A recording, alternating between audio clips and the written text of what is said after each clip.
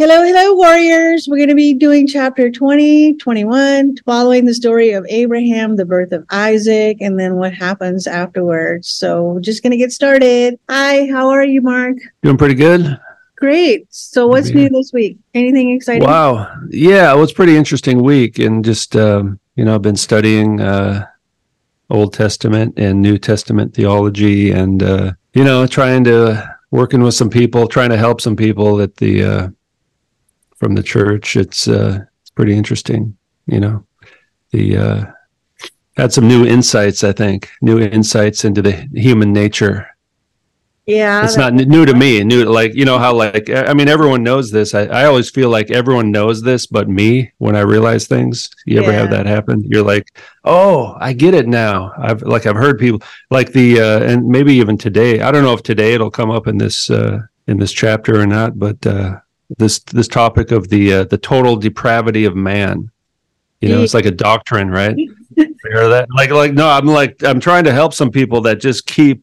It's like I kind of just realized, I think human beings are addicted to sin. Oh, yeah. And that's basically what it says in the Bible, right? And it's like, I get it now. I get it. Human nature, like fundamentally, we're at war with our own flesh. So yeah. So, and the way Paul uses that word to refer to like our human nature, like it's fun. It's not like, oh, you failed. You didn't try hard enough. It's like you're a bad person. It's like, no, we're all just, we're all in that state of, we're slaves to sin, and, I think we're kind of trapped in it, but I always wonder, because we live in a fallen world. So then how can we ever achieve anything better than what we are already? Yeah, well, that's why and we're declared righteous, and then we go through the sanctification process, which is a lifetime deal, and so we're not slaves to sin anymore as Christians. But it just I just feel like Jesus is the answer to all our problems, and it's such a difficult thing to explain to people sometimes, But I think if we really understand the problem that we're in, the situation we're in is, it's like we're doomed, unless we find the solution, right? And the solution is Jesus. But nobody wants to admit we're in this problem. That's the thing. Because you won't seek the solution. Yeah. Yeah, you don't seek a solution unless you realize the grave situation you're really in. Well, that's the thing. I mean? They don't recognize that they're in that state of drowning, that they're already it's like we're drowning in a sea of sin and death, and you don't want to admit it. I remember when I used to drink and stuff, people would tell me, oh, you drink too much, and I would say, I don't drink enough. They don't get it. I don't drink enough. I could be drinking a lot more than I do. Well, thank you that you know now. Anyway, that was my week. Yeah. Nothing too heavy. I went through all that spiritual warfare within, because I was traveling to go see my family, and they're not believers. So you can just imagine what I go through day in, day out with them. They think I'm nuts. They've already told me that I'm brainwashed, which could be, I guess, but I try. All right, I'll try this. I'll try it. All right. Abraham and Abimelech. All right, so Abraham journeyed from there toward Negev, settled between Kadesh and Shur, and then sojourned in Gerar. Then Abraham said about Sarah, his wife, she is my sister. So Abimelech, king of Gerar, sent for her and took Sarah. But God came to Abimelech in a dream by night and said to him, you are a dead man because of the woman who you have taken, for she is a man's wife. Well, that's interesting. God came to this guy in a dream, which happens a lot. You see this a lot in the Old Testament, and it happens to people today too. I know people this has happened to. Wish it would happen to me, because I would something. Maybe it will. Yeah, I hope so. But he does give him a warning that Sarah is already married. I know we talked about it a little bit. So why do you think they keep doing this over and over if it's kind of a simple thing? Well, maybe it's an example of Abraham, doing something he's not supposed to do. But also it could be just him being clever, because once again, he was given this promise that he's going to have all these children and have a great nation and all this stuff. And his wife is a part of that plan, right? So he's kind of protecting his wife as well. And because back then they would just take, if they wanted his wife, just like David did, right? If they wanted his wife, they would kill Abraham and then take his wife. But if she's his sister, and she was his half sister, by the way, Yeah. but if they say, this is my sister, they're not going to kill the brother of this woman who they want to take. I mean, they still want to take her either way, I guess. I think it mentioned somewhere, I don't know, previously or here, that she was a very beautiful woman.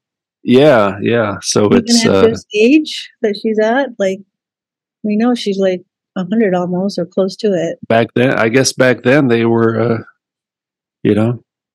but she dies pretty soon in the story. But yeah. So, as we'd mentioned before, this kind of story happens quite a few times in Genesis and also in the Old Testament. So, maybe that's just something people did back then. We got to remember, this is like 4,000 years ago in a totally different culture.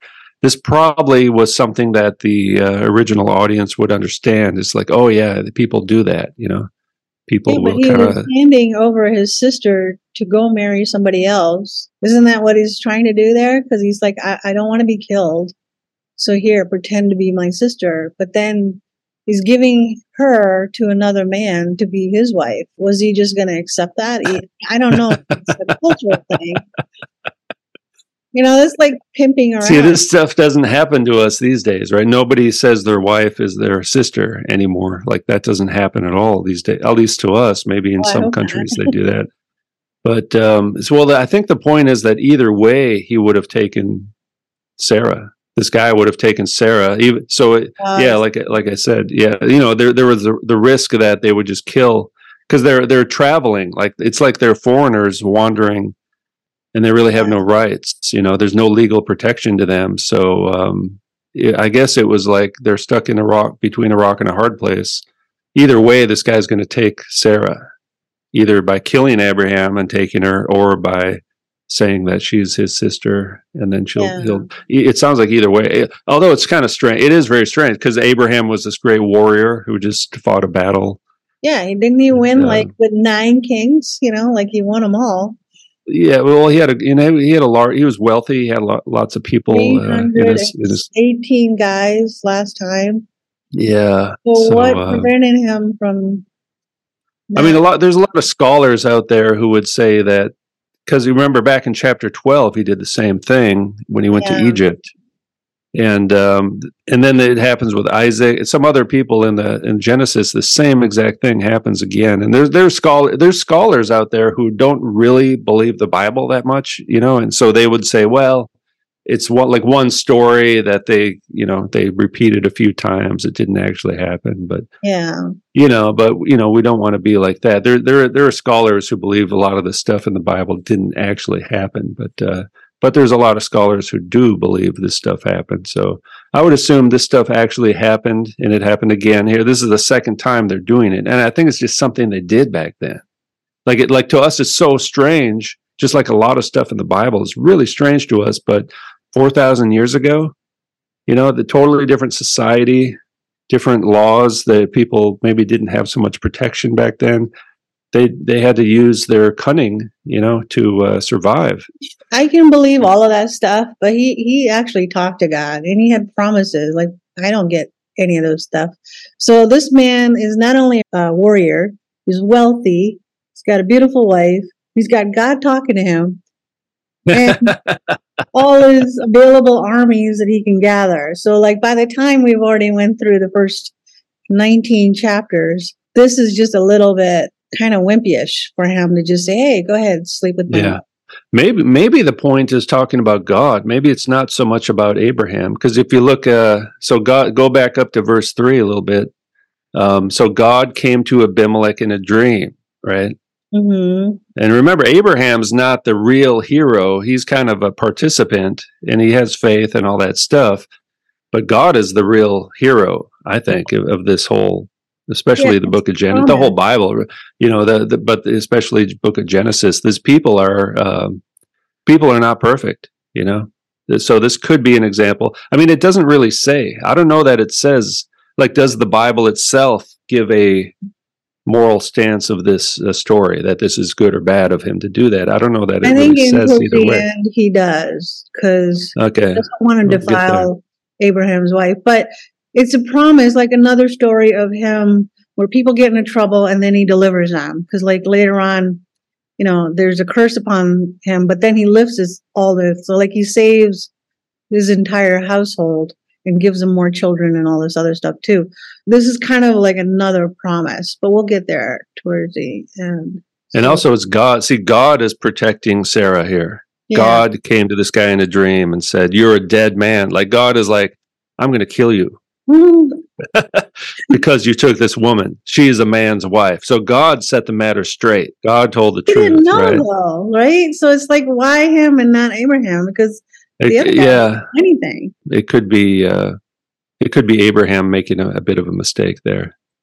It's quite possible. It's one of the, sometimes it's maybe it's something that we're supposed to kind of meditate on and ponder. Okay, well, let's wonder, because I always thought that God should have reprimanded Abraham. Yeah. Punishing this guy here because he does get cursed and then released. Yeah, because it's basically adultery, right? So, interesting. All right, so Abimelech had not gone near her, and he said, "The Lord, will you slay a righteous nation? Did he not say to me, 'She is my sister'? And did not even she herself say, 'He is my brother'? In the integrity of my heart and innocence of my hands, I have done this." Yeah, so the guy didn't know, right? He's not really to blame. And he didn't really go near her yet. He didn't really do anything wrong yet, I guess. Yeah. And God said to him, even if he slept with her, he still would not have known until somebody told him. Yeah, but God knew. See, God knows the truth. So Abraham and his wife, they're being a bit deceptive here. And this guy's kind of caught in the middle of it all. But God goes to him. So now he comes back again. So God said to him in a dream, "Yes, I know that you did this in the integrity of your heart. For I also kept you from sinning against me." Sinning against God, right? "Therefore, I did not let you touch her." Oh, look at that. God's in control. Yeah. "Therefore, return the man's wife, for he is a prophet." That very interesting right there. I was just reading about this yesterday. Abraham is called a prophet right here by God. This is God speaking, right? So Abraham is a prophet. We don't always think of him as a prophet. So what do you think the definition of a prophet would be? Oh, yeah. Well, context. I just covered this in my class. There's a kind of a divine calling. And that happens with Abraham. Like God calls out to them, they're just walking down the street one day and God, zaps them. But sometimes they're chosen at birth, Look at the next thing. He's a prophet and he will pray for you. So he had prophets pray. The prophet is the mouth of God on earth, basically, the mouth of God. And they were higher ranking than kings in God's kingdom. The kings are prophets choose the king, like Samuel chose, he kind of chose Saul, but then he really chose David. And they anoint kings, and they're basically God's mouthpiece on earth, and the kings are supposed to obey the prophet, but they did not, obviously. Kings want to have their own power, right? They're supposed to check the power of the king. The prophet is the voice of God here on earth. And they're not popular because nobody wants to hear the truth. They speak the truth. They speak the word of God. And although Abraham kind of lied here, didn't he? Well, it shows that one of these weird things, can do bad things, but that they still have a calling by God. Because Moses murdered somebody. Moses was a prophet. Yeah. And but more than that, he killed somebody, and he was called by God. I think the sin and their role are not too connected, other than the fact that, they're not like pure. If they're human, they're capable of sin, but people are supposed to listen to these people, and so there's, and then there's also false prophets. Oh yeah, something you hear in the New Testament warns a lot in the Old Testament, they warn about the false prophets a lot as well. So all you have to and do is search one word, and you'll find a dozen. just watch a YouTube video. Yeah. Or all right. So prophet, and he will pray for you. Okay, he will pray for you. Moreover, see, but this is God speaking, right? So moreover, you will live. However, if you do not return her, know that you will surely die, you and all who are yours. This is God's view of adultery as well. Yeah. Because adultery, you're just messing up everyone's life, and there is an important line here that it's a clue that kept you from sinning against me, which means whatever he was about to do would have defiled himself against, like sin against God, not him. I wonder if it's just, just a general sense that you're going to sin and you're sinning against me, or is it also you're going to, take away this guy's wife, because Isaac hasn't been born yet. Yeah. Right. So it's like this woman, the barren woman, is the key to this great nation. He's promised to create, promised to give to Abraham all these descendants. So this woman, Sarah, is not just some woman; she's the promised mother, really. Right. She's like the new Eve. Kind of. Yeah. Exactly. Yeah. Yeah. She's the new Eve. So this is a special woman. Yeah. Sin against God. I think it is implying that all sin is ultimately sin against God. Yeah. But also he's got this promise that involves her. She's a key player. She's like the lead actress in the movie at this point, and you can't kill her off yet. You can't marry her off to some other clan. Yeah. She's got a destiny. Her womb would have been defiled had he done something with her. Like the whole promise is that he was going to open up her womb to have Isaac because she was barren, right? So had he done something with her, that would have been only adultery, but would have kind of messed with that whole plan of what's going to happen. Yeah. But adultery, I guess adultery is considered a sin against God as well. Just like you said, all sin really is, right? Yeah. Is it part of the 10 Commandments? It is adultery, yeah. And also I think God is intervening here, to like God is intervening because he's the one who's going to make sure Sarah has this child. Yeah. So even though, despite Abraham's best efforts to mess up the whole history of the world, God is God's going to make sure it happens, Yeah, well, that's good. I'm glad we got here. All right. 8. So Abimelech rose early in the morning and called all his servants and told them all these things, and the men were very afraid. Then Abimelech called Abraham and said to him, "What have you done to us? How have I offended you that you would bring on me and on my kingdom a great sin? You have done things to me that should not have been done." Then Abimelech said to Abraham, "What were you thinking of that you did this thing?" Yeah. Wow. So Abraham,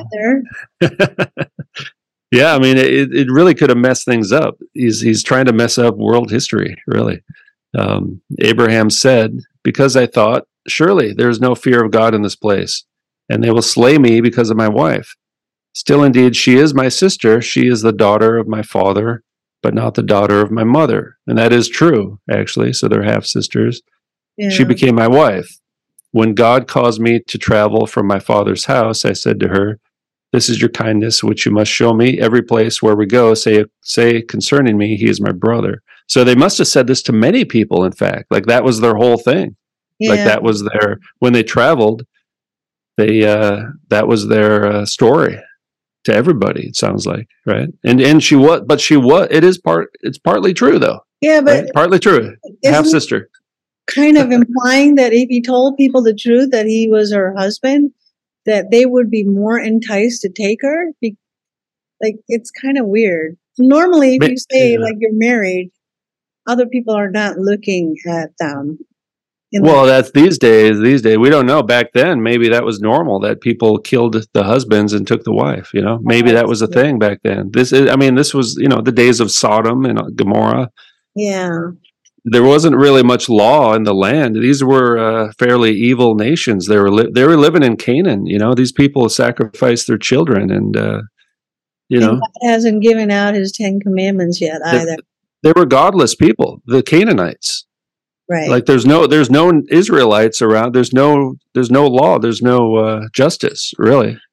So kind of like although this guy here, Abimelech, he doesn't sound like he's so bad, but Abraham doesn't know, right? He doesn't trust anybody. It sounds Abraham doesn't trust any of these people. He's in a foreign land, and they don't want him there. So kind of everybody was doing what they thought was right in their own way, and then God had to intervene.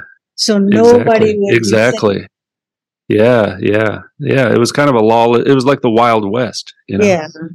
And we almost see this kind of thing happening in like the Western movies. They kind of do this kind of stuff. So, but it was a half truth. It was partially true. So they could have chosen. Let's say, should we say you're my wife or my sister? We could, they're both kind of true. So they just chose a story to try to survive. And maybe it was wrong, but they did it anyway. Well, I don't know if it would be wrong if it's in the context of the Wild Wild West. Because I mean, that's what it sounds like. It sounds like it was a fairly dangerous place. I mean, as a Canaan, right? I mean, these Canaanites were evil people, and they were Rephaim. They were descendants of the Nephilim. Not everybody, maybe, but a lot of these people. Because God never blamed Abraham for all of this. Yeah, exactly. Yeah. It seems like they were all just trying to do the right thing. Although maybe they could have asked God, like, hey, what should we say? How should we do this? But, it could be an example of him trying to do things his own way. It's the rebellious, like we were talking about before, the inherent rebellion inside of us. Yeah. We don't always trust God. Even if we believe in God, we don't always trust God. We're always trying to figure things out ourselves and have our own plan, because we think we know better than, like, oh, God doesn't know what's going on, so I have to take matters into my own hand. So and life keeps moving at a fast pace. So it's like, which decisions do you wait for God's answer? Yeah. Sometimes he's like taking a shortcut, right? A little moral shortcut. Oh, I'll just tell this little white lie. Not a big deal. It'll be easier that way. Yeah. So it was easier until God said no. But God intervened. This was going to cause adultery, though, right? That had to have been no. Exactly. Yeah. I mean, I think that's the point. God intervened to set the matter straight, right? So even these people were not, they didn't do the right thing necessarily. So then Abimelech took sheep, oxen, and male and female servants and gave them to Abraham, and returned his wife Sarah to him. Abimelech said, "My land is before you, settle wherever it pleases you." Almost sounds like he's a little afraid of Abraham now. He's like, because he's like God's prophet. Yeah. It's like, oh, this is an important guy. I better be nice to him. I'm kind of, this God told him God gave him a death threat, essentially. Yeah. I mean, it doesn't get any more clear. Like, you're going to die if you do this. So, no, you will surely die. Yeah. So to Sarah, he said, "I have given your brother 1,000 shekels of silver. It is a sign." There's another sign, right? Lots of signs, even so far. "It's a sign of your innocence in the eyes of all who are with you, and before everyone you are vindicated." Yeah, so it sounds like he didn't mess around with Sarah, according to this. So Abraham prayed to God, and God healed Abimelech, his wife, and his female servants. Wait, what? Did he harm them before this? Did I miss that? No, it never said. He healed them. Why did he heal them? What was wrong with them? Must have he been put a curse. He probably gave him a little plague. Yeah, he gave him a little pestilence. Little pestilence. And they got children out of this too. And he healed them, and then they bore children, for the Lord had closed up. Oh, here it is right here. For the Lord had closed up all the wombs of the house of Abimelech because of Sarah, Abraham's wife. Wow. It's amazing what God can do, right? Yeah. He has power over who gives birth or who doesn't, really, right? So did this take some amount of time? Like, how would they have known that they were cursed not to have children? Yeah, I mean, I guess we're not told how much time this took. Doesn't sound like it was that much time, but Yeah, I don't know. Well, this is one of Yeah. his promises for sure. Like sin and redemption. It's follows Well, this path. what's interesting too is that, yeah, exactly. And I was just going to say they closed up the wombs. There's people today who are trying to sterilize the human race, right? Yeah. God Yeah. sterilized these people essentially, but there's people now trying to play God, right? So they're always trying to imitate God. Well, that's the thing. When they want to make their own gods, Satan already has a plan, I think it's actually Satan who's mimicking exactly word for word, but in his like a opposite mirror. In an evil way, yeah, his Yeah. own evil way, yeah. Yeah, I And- mean, if God can decide these people will not reproduce, then Satan's like, hey, I want to try Yeah, that too. I can do that, exactly. but he uses technology, Yep. mass media deception technology. Imagine, when they perfect it, they're going to be able to say who has children and who doesn't. Like most of the movies, futuristic ones, it's always planned out. I think there was another movie. The Brave New World is kind Yeah. of the template of that. Yeah, There's a movie called Giver. It's on Netflix, which I've seen it before. But the whole I've idea never seen it. is that they raise the babies in incubator type, like no mother, no father. So somehow they're genetically engineered anyway. They decide which of the babies also die. So like if the baby's not healthy enough or if they have too many, they were actually sending, or if they have twins, they took one and gave it away to, and they didn't even have their own parents. It was to whoever that they wanted. No, that's Brave New World. Exactly. That's that. It's a new spin on the Brave New World. It sounds like, in the Brave New World, they were like the word mother and father were bad words. Those are like considered to be vulgar words. You're not supposed to say those words. They're bad words. They actually started rewriting everything. They did that. They're doing that now. No, we're living in this now. We're in the middle of this, and I think they call mothers women are now called like egg producers. Yeah. Yeah. So that how horrible that is for babies. Not that their first words, like usually mama and dada, right? So imagine, they chose our names, not the other way around. So imagine. Well, now the state is going to be mama and daddy, the state, and and they'll be, that's, and you see Satan as expressed through Egypt. There was a bit of genocide going on there with Moses, right, trying to kill all the babies, and with Jesus, they try to kill all the babies. And they're trying to control. They're trying to play God. God's in control of fertility in population, really, ultimately, and so they're trying to take on that role. They want to be God, and they're using technology and mass media deception, and they want to be God, and but they don't have the heart of God. They don't have God's morality. And also in this chapter 22, chapter 20, we just read chapter 20. We learn a lot about God, I think, as well.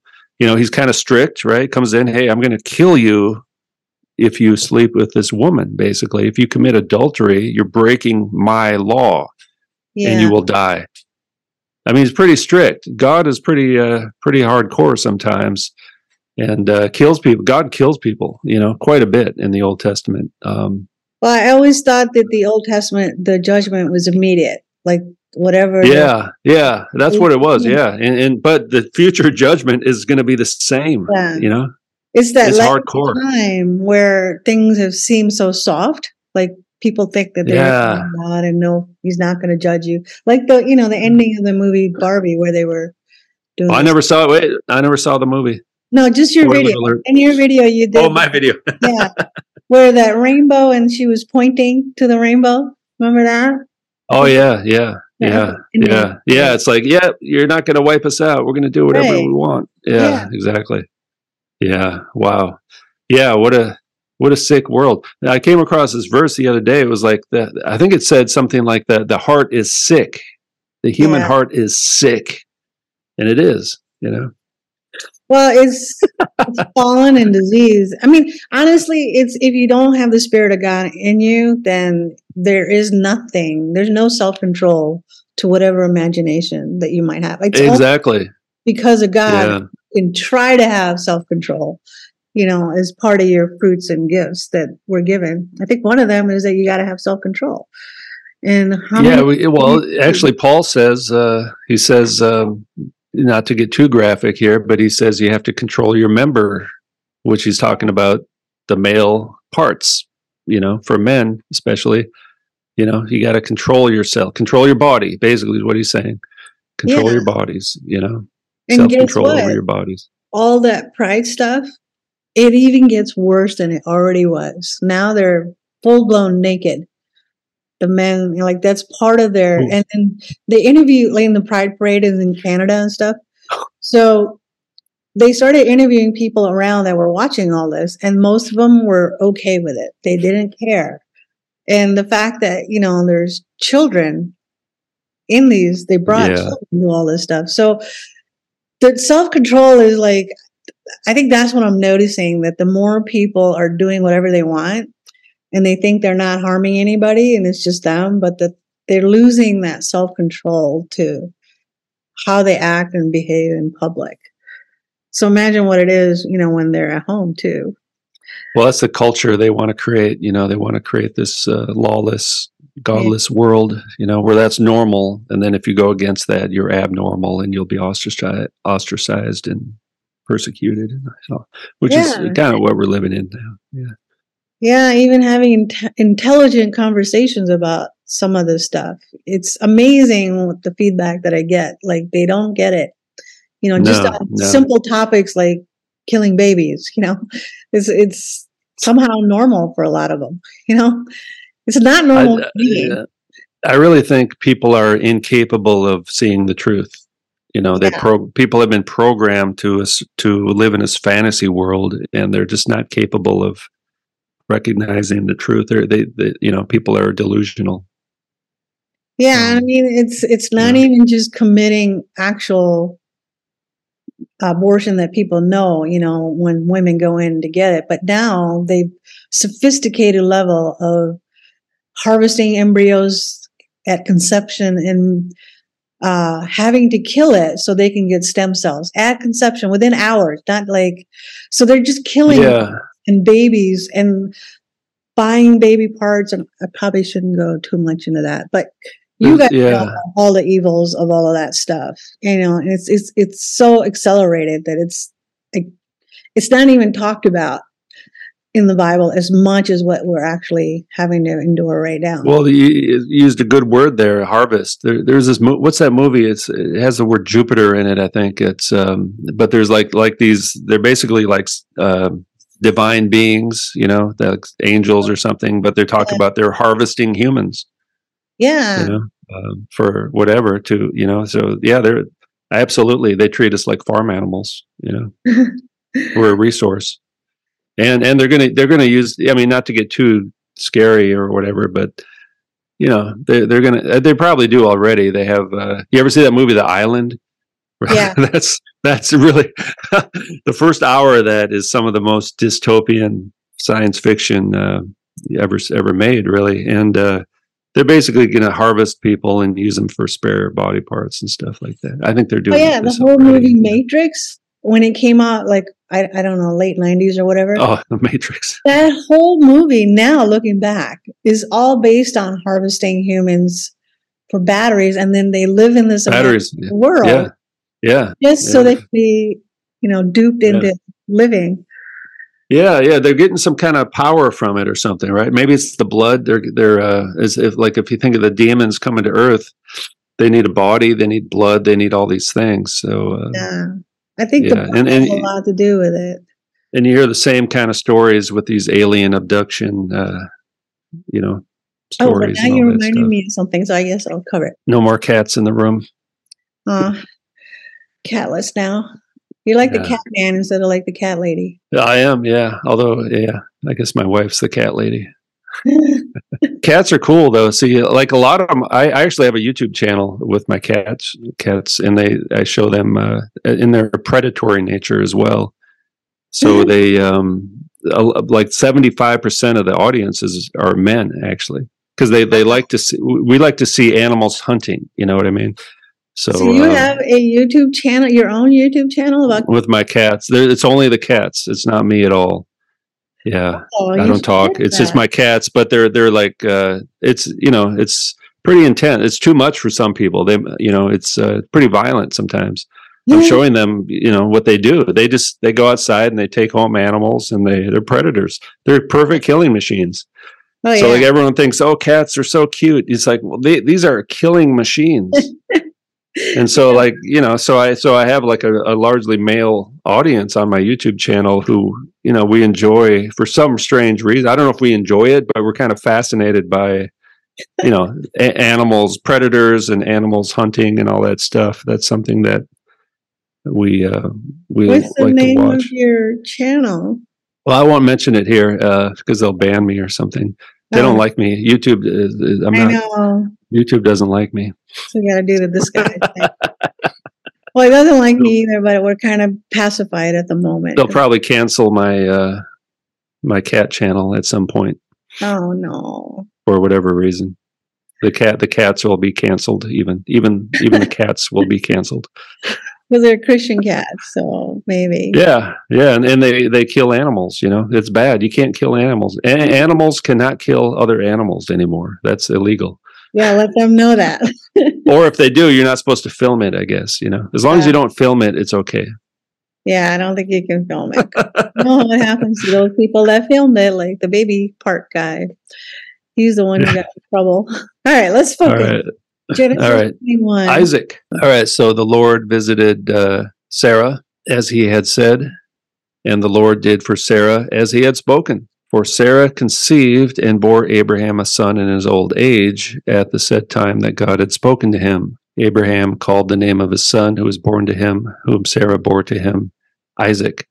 Then Abraham circumcised his son Isaac when he was 8 days old, as God had commanded him. Now Abraham was 100 years old when his son Isaac was born to him. So he's 100. How old was she? The Lord, it's interesting. The Lord did to Sarah as he had promised. Yeah. So what did the Lord do to Sarah? Open her womb? Open the womb. Yeah. Yeah, that makes sense. Yeah. He did. This is not a divine, what do you call that? This is not an immaculate conception. No. This is God just opened the womb. So this is not, Isaac is not like a little Jesus. No. All right. We just got to make that clear. Yeah. Okay, good. No, he kind of shows us throughout this story and others that he's in charge of the womb for the women that he allows that to happen. But in recent times, and this is what I wondered, because I know that God is in control of who is not only opening the womb, but he makes us in the womb, like he's part of that plan. Mm-hmm. Wow. But yeah. Then there's a story that came up, I think probably 3-4 years ago or maybe earlier, where this woman had 7 babies and she would kill every single one of them. You mean like after they were born? Yeah. So, like, why? I don't know, but she's a serial mother, child killer. And like she got away with it for a while. Yep. Then they caught her. Yeah. Why would God open up her womb 7 times after? Well, was it closed? I mean, God, well, that's the thing. Are the wombs naturally open from the beginning, or does God open them up at some point, or are they closed in the beginning? You know what I mean? Maybe it just was never closed. Fertile. Well, obviously, I mean, suffering people die, and suffering happens in this world. So God never really promised to stop murder from happening or anything like that. These things do happen, right? Yeah, but okay. I don't know why. It's showing me that God is in control of opening and closing wombs. That's kind of what I'm learning so far. But does he do it to every woman? This Sarah is a special woman. Sarah has a special role to play in salvation history, but not every woman does. Not every woman is gonna. Jesus is kind of the chosen. The offspring of Abraham and his wife are very important concepts in the Bible. But not every woman has this promised seed lineage. You know what I mean? So what I'm kind of learning is that people are already fertile, the ones that are, and they get to have kids, whether they're good or bad, and what they do with them. Yeah.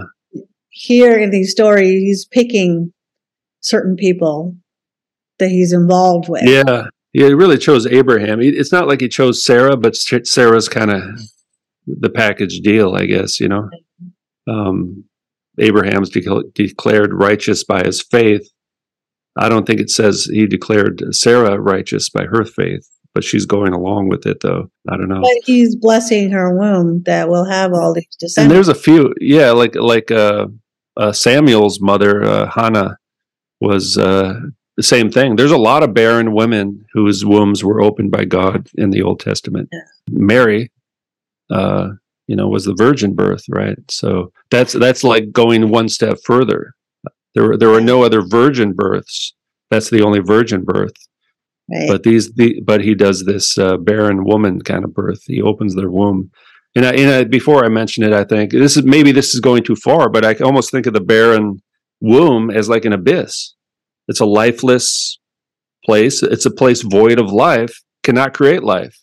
But then God overcomes that abyss and creates life, just like in Genesis 1, There is a passage later on that says, "Blessed be the barren women who never had any children." It is a curse. Yeah. Yes, it's not a curse. Well, in this case, yeah. I mean, he opens certain wombs for a certain purpose to establish his kingdom. He doesn't open every woman's womb in the world. Nope. Yeah. So,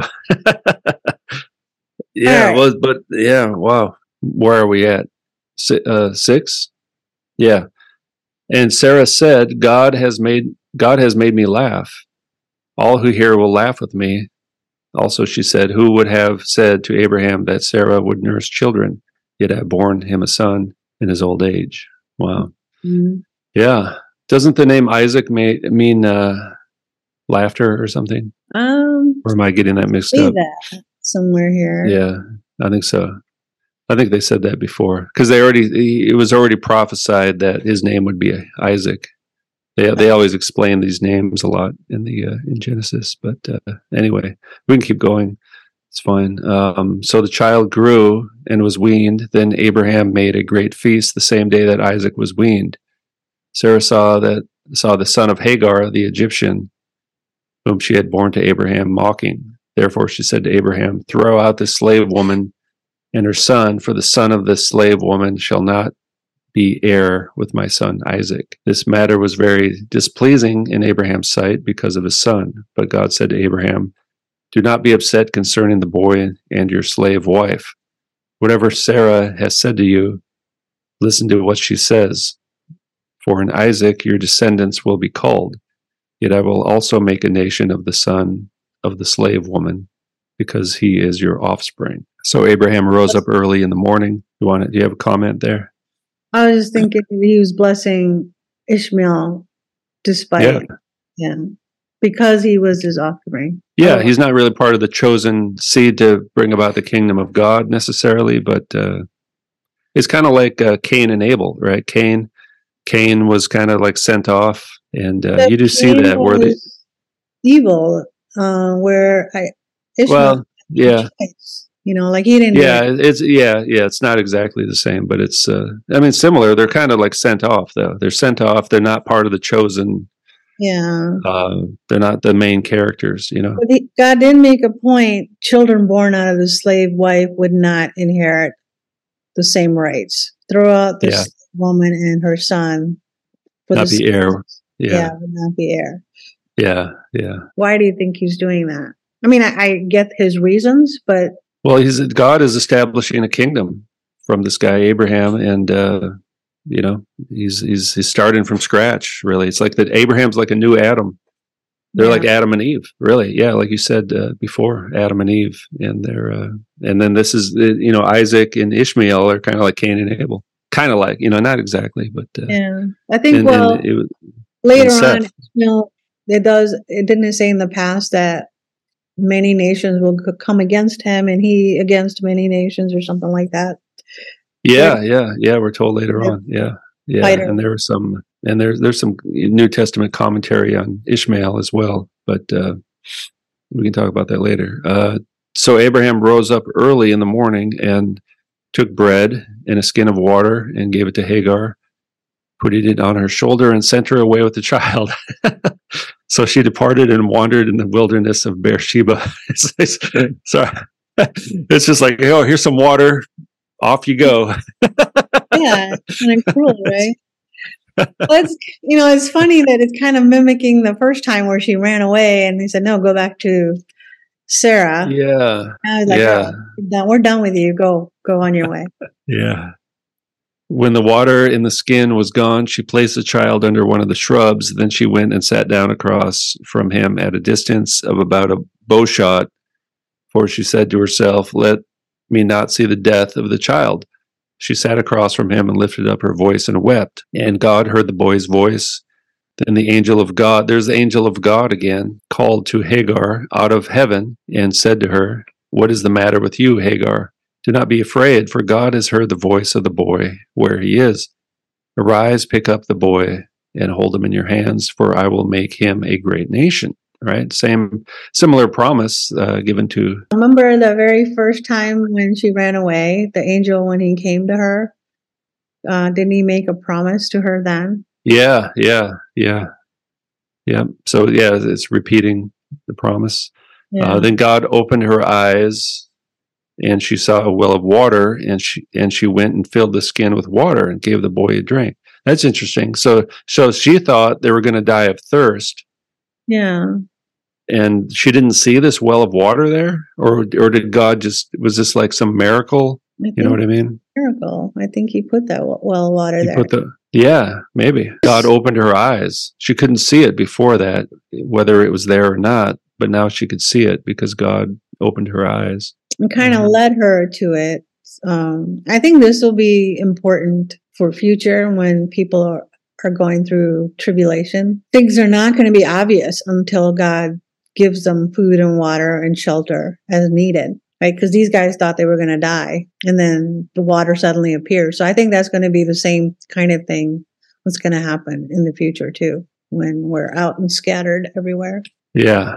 And where am I at? 20. So God was with the boy, and he grew and lived in the wilderness and became an archer. He lived in the wilderness of Paran, and his mother found a wife for him out of the land of Egypt. So God was with the boy. That's interesting. Yeah, I mean, I don't know. It's not, I guess these people kind of have a role to play as well, right? But they're not the you can call it, if you call it the chosen seed or whatever. They're kind of they're not necessarily the chosen seed, but God is still taking care of the world, really. Yeah, this is another story of sin that leads to destruction, but he turned it around and gives them a promise, because out of Ishmael, many nations were going to come through him. It's kind of giving him some status along with his future with, that part of the world that he was in charge of. So it's another redemption story even here. Yeah, and he's the God of all the nations, really, ultimately. Even though he didn't really work directly with these other Canaanite nations, but that's the plan. The long-term plan is to be the God of everyone on earth. All right, so 22. Now it came to pass that the time that Abimelech and Phicol, the commander of his army, spoke to Abraham, saying, God is with you in all that you do. Now therefore swear to me by God that you will not deal deceitfully with me, or with my children, or with my descendants. Instead, according to the kindness that I have shown to you, you will show to me and to the land where you have lived. Abraham said, I will swear. Then Abraham complained to Abimelech about a well of water that Abimelech's servants had violently seized, and Abimelech said, I do not know who has done this. You did not tell me, and I have not heard of it until today. So Abraham took sheep and oxen and gave them to Abimelech, and the two of them made a covenant. Then Abraham set 7 ewe lambs of the flock by themselves, and Abimelech said to Abraham, what is the meaning of these 7 ewe lambs that you have set by themselves? And he said, you shall take these 7 ewe lambs from my hand, so that they may be a witness that I have dug this well. Therefore he called that place Beersheba, because the two of them swore an oath there. Thus they made a covenant at Beersheba. Then Abimelech rose with Phicol, the commander of his army, and they returned to the land of the Philistines. Abraham planted a tamarack tree in Beersheba, and there he called on the name of the Lord, the everlasting God. Abraham stayed in the land of the Philistines many days. Verse 34. Wow. So what is going on in the end? Well, they made a covenant, kind of like God and Abraham made a covenant, right? And an oath. There's like a promise and an oath. So it's like they signed it. It's basically they signed a treaty, an official law, a legal document. But it, they didn't really sign these things on paper back then. So they did things in other ways. They probably had some kind of ritual. I don't think it's, well, they said it's a sign. There's always a sign of a covenant, right? So with the sign is those lambs, What were they trying to do? Just separate from each other? There's something about this well in the water. They were fighting over the well because then they say that they had something violent. That I dug, like Abraham saying, "This is my well." Yeah, and I dug it. This is really my well, and I'm promise you, I'm telling the truth here. And then sounds like the other guy just kind of went away. Looks like his servants violently seized the well from him, right? Is that yeah. There is kind of a little, they're fighting over land and resources, water. And then it's interesting too. At the end, at 33, he planted a tree and called there on the name of. Now I think this is. Let me see here. It's Yahweh El Olam. You mean the name of Yahweh El Olam in Hebrew? Yeah, Yahweh El Olam. That's what he's, the Lord, the everlasting God. It's kind of a new. I think that's the first time they use that term for God there, the everlasting God. Maybe the tree was like they lived a long time. Maybe that's what it was, right? The everlasting God, and I'm going to plant this tree that lives a long time. That's kind of what it looks like. It's probably what it looked like in the desert where they were. Yeah, it's kind of a cool looking tree. Yeah, like tree of life. Looks like it would live a long time. So he's in the land of the Philistines now. And the Philistines were, a lot of them were considered to be Rephaim, descendants of the Nephilim. So he's in hostile territory. Yeah, that's a pretty tree if it looked like that. Yahweh El Olam, like a tree in the desert. Yeah. Okay, well, I'll look that up later. So we're at 22 now, the sacrifice of Isaac. Wow, yes. All right. After these things, God tested Abraham. Mm-hmm. See, there's testing. I've noticed that theme a lot just in the last few months, that I think we are tested quite a bit.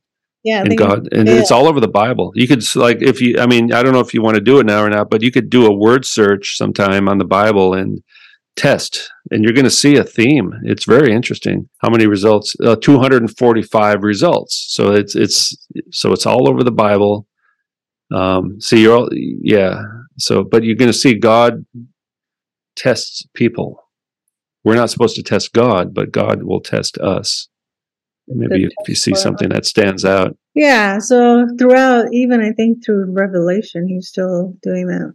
Right here, there's one in Exodus. God has come to test you, to see whether you will follow His commandments or not. Right. So that's when things get difficult for us. It could be, God's testing, and our faith has to increase to match the difficulties. Yeah.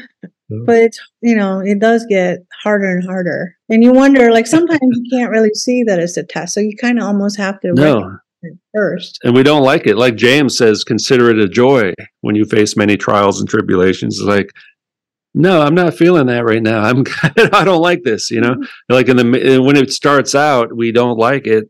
But then eventually when we get through it, we can look back and say, I get it now, And always at the time. Yeah. Yeah. At the time, it's like we just complain, and it's like, oh, this sucks. Like the guys in the Exodus after, 40 years in the desert complaining after God just rescued them. Oh yeah, I'm probably one of them. To test them, the whole thing in the desert for 40 years, that was the test. It was only going to take them like 3 days had they not complained. And then it kind of brings us back to that topic, which this chapter 22, we're going to talk about this again, the topic of faith and works, or faith and obedience. There's a connection there. They're connected directly. They're not because the reformers looked at those two things as being opposite, and faith is good, works are bad. That's almost what it's kind of a misunderstanding people have, I think. But they go to hand in hand. They go hand in hand. They have two sides of the same coin. Kind of like peanut butter and jelly. Exactly. All right. All right. So after these things, God tested Abraham and said to him, Abraham. And he said, here I am. Then he said, take your son, your only son, Isaac, even though he had two sons. No, wait a minute. Hold on. Now, this is I think this is, anyway. It's one of the, how they say Jesus was God's only son and all that stuff. Yeah. So it's kind of important terminology there. But take your son, your only son, Isaac, whom you love, and go to the land of Moriah and offer him there as a burnt offering on one of the mountains of which I will tell you. So you think he said only son because they already sent away Ishmael? Yeah, his only son that's going to legally be his heir. That's probably what he means. You remember this is 4,000 years ago, and that was like you're legally, your son that is also your heir, the promised son, through whom I will work out salvation history. And now, see, this is not just another boy, though. This is not just it is a father told to kill his son. But this is the promised son who's going to bring about this great kingdom as well. So, that's part of the test as well. It's like, wait a minute, you promised me I'll be the father of many nations, and now you're telling me to kill the child. How is that going to happen? It's like a contradiction. What's going on here? So that would have been my reaction. To be like, wait a minute, you told me to have this son, and I'll have all these descendants, and now you're trying to tell me to kill my son? I don't get it. It's the son that he loves. That decision, like to go against his own nature. Yeah, but it's a test. It says right in verse 1, this is a test, right? So this is not God promoting or even practicing child sacrifice. And as we know, spoiler alert, Abraham did not actually kill Isaac. So there was no child sacrifice. Yes. Right? A lot of people will try to, criticize this event or something. And it's like, he didn't actually sacrifice his child. How many people have used this story to go against the Bible? Like, God asked him to kill his son, and there's actually a cartoonist, he's famous, but he always goes against Christianity. And one of the interviews that he did about himself said, I can never get past the story of God requiring you to kill your own son. Like, I looked at my baby and I could never, ever even have that thought to kill my own son. So that was his rant against Christianity, because why is God, making you kill your own flesh and blood? Yeah. Well, he didn't actually do it, though. Nobody. It was a test. Yeah, it was a test of faith. It's one of the most severe tests you can imagine, right? Yeah, but it's only a test if you can carry it out one way or the other. Like so like he would have had to been willing to kill him because God asked him. Yeah, he is testing his faith. Like, God knows what's going on. God, God told me to do this. I don't quite understand it. I don't really want to do this, but that's what God told me to do. But can I'll do it. Him saying that today to anybody? It's not going to work out well, even just having that thought. Yeah, I don't know. I think we're tested in different ways today. the end times tribulation is a test, I think, to see if we will be willing to die for our faith. So that's not, we're not going to sacrifice our children. Although maybe that's part of it as well, just in terms of, they might be martyred as well. But that's part of the test, I think, is do we love this world, or do we trust God, even to the point of death, Yeah. So we might face a similar test with our own lives someday. With our own lives is fine. It's the hard part is when you have to. Well, if you have children, then you're, if the parents are killed, then what happens to the children, Right.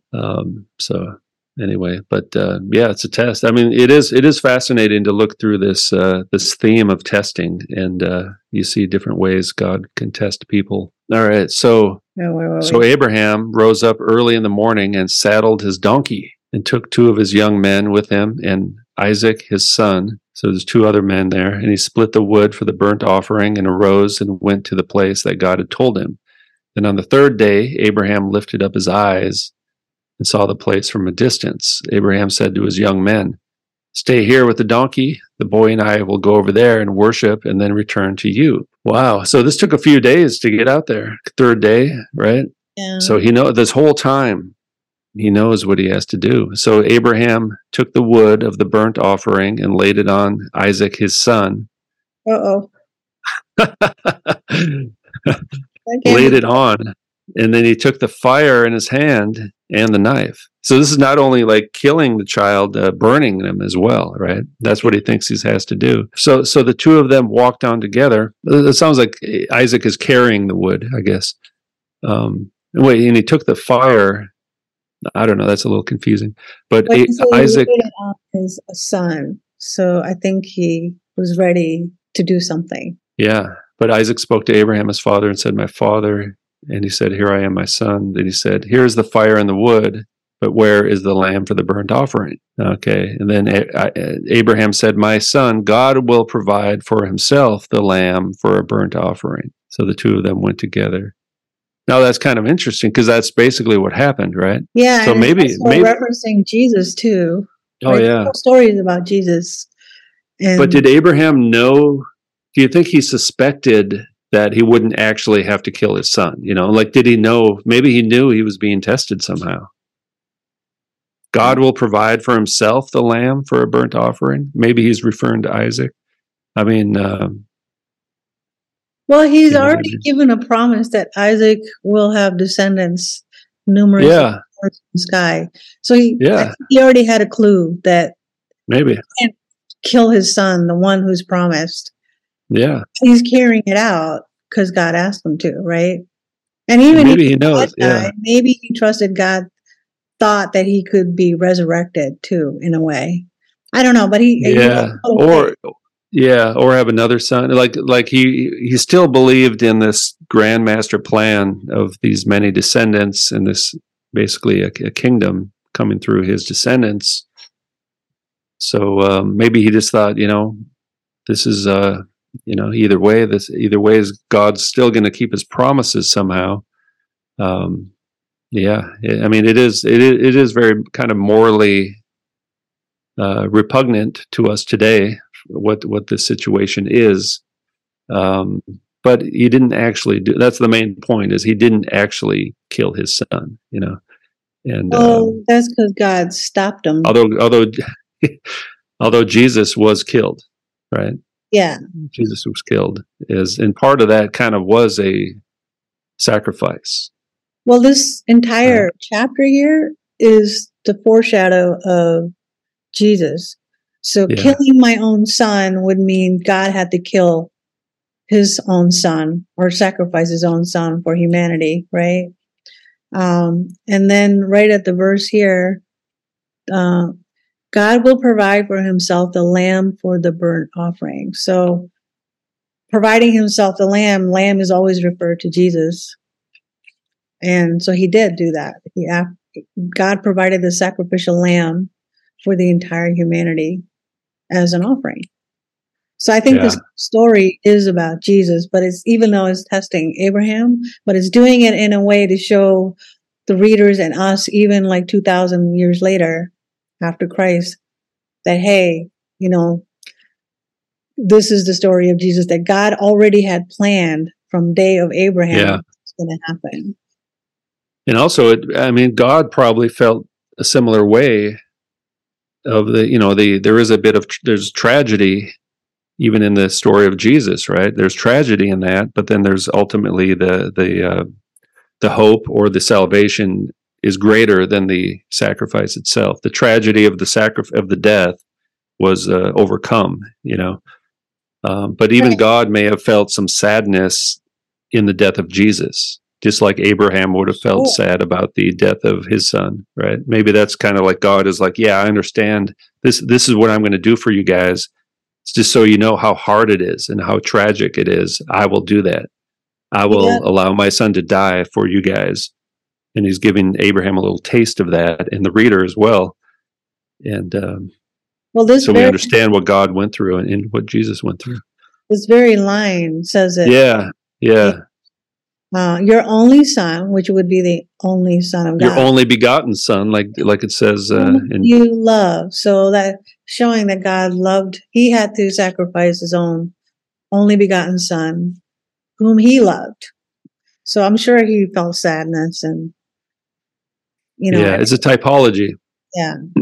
Yeah, it's a typology, something that actually happened in history, but also kind of points forward to the fulfillment. See, this is something that was fulfilled in Jesus, like he says in Matthew 5.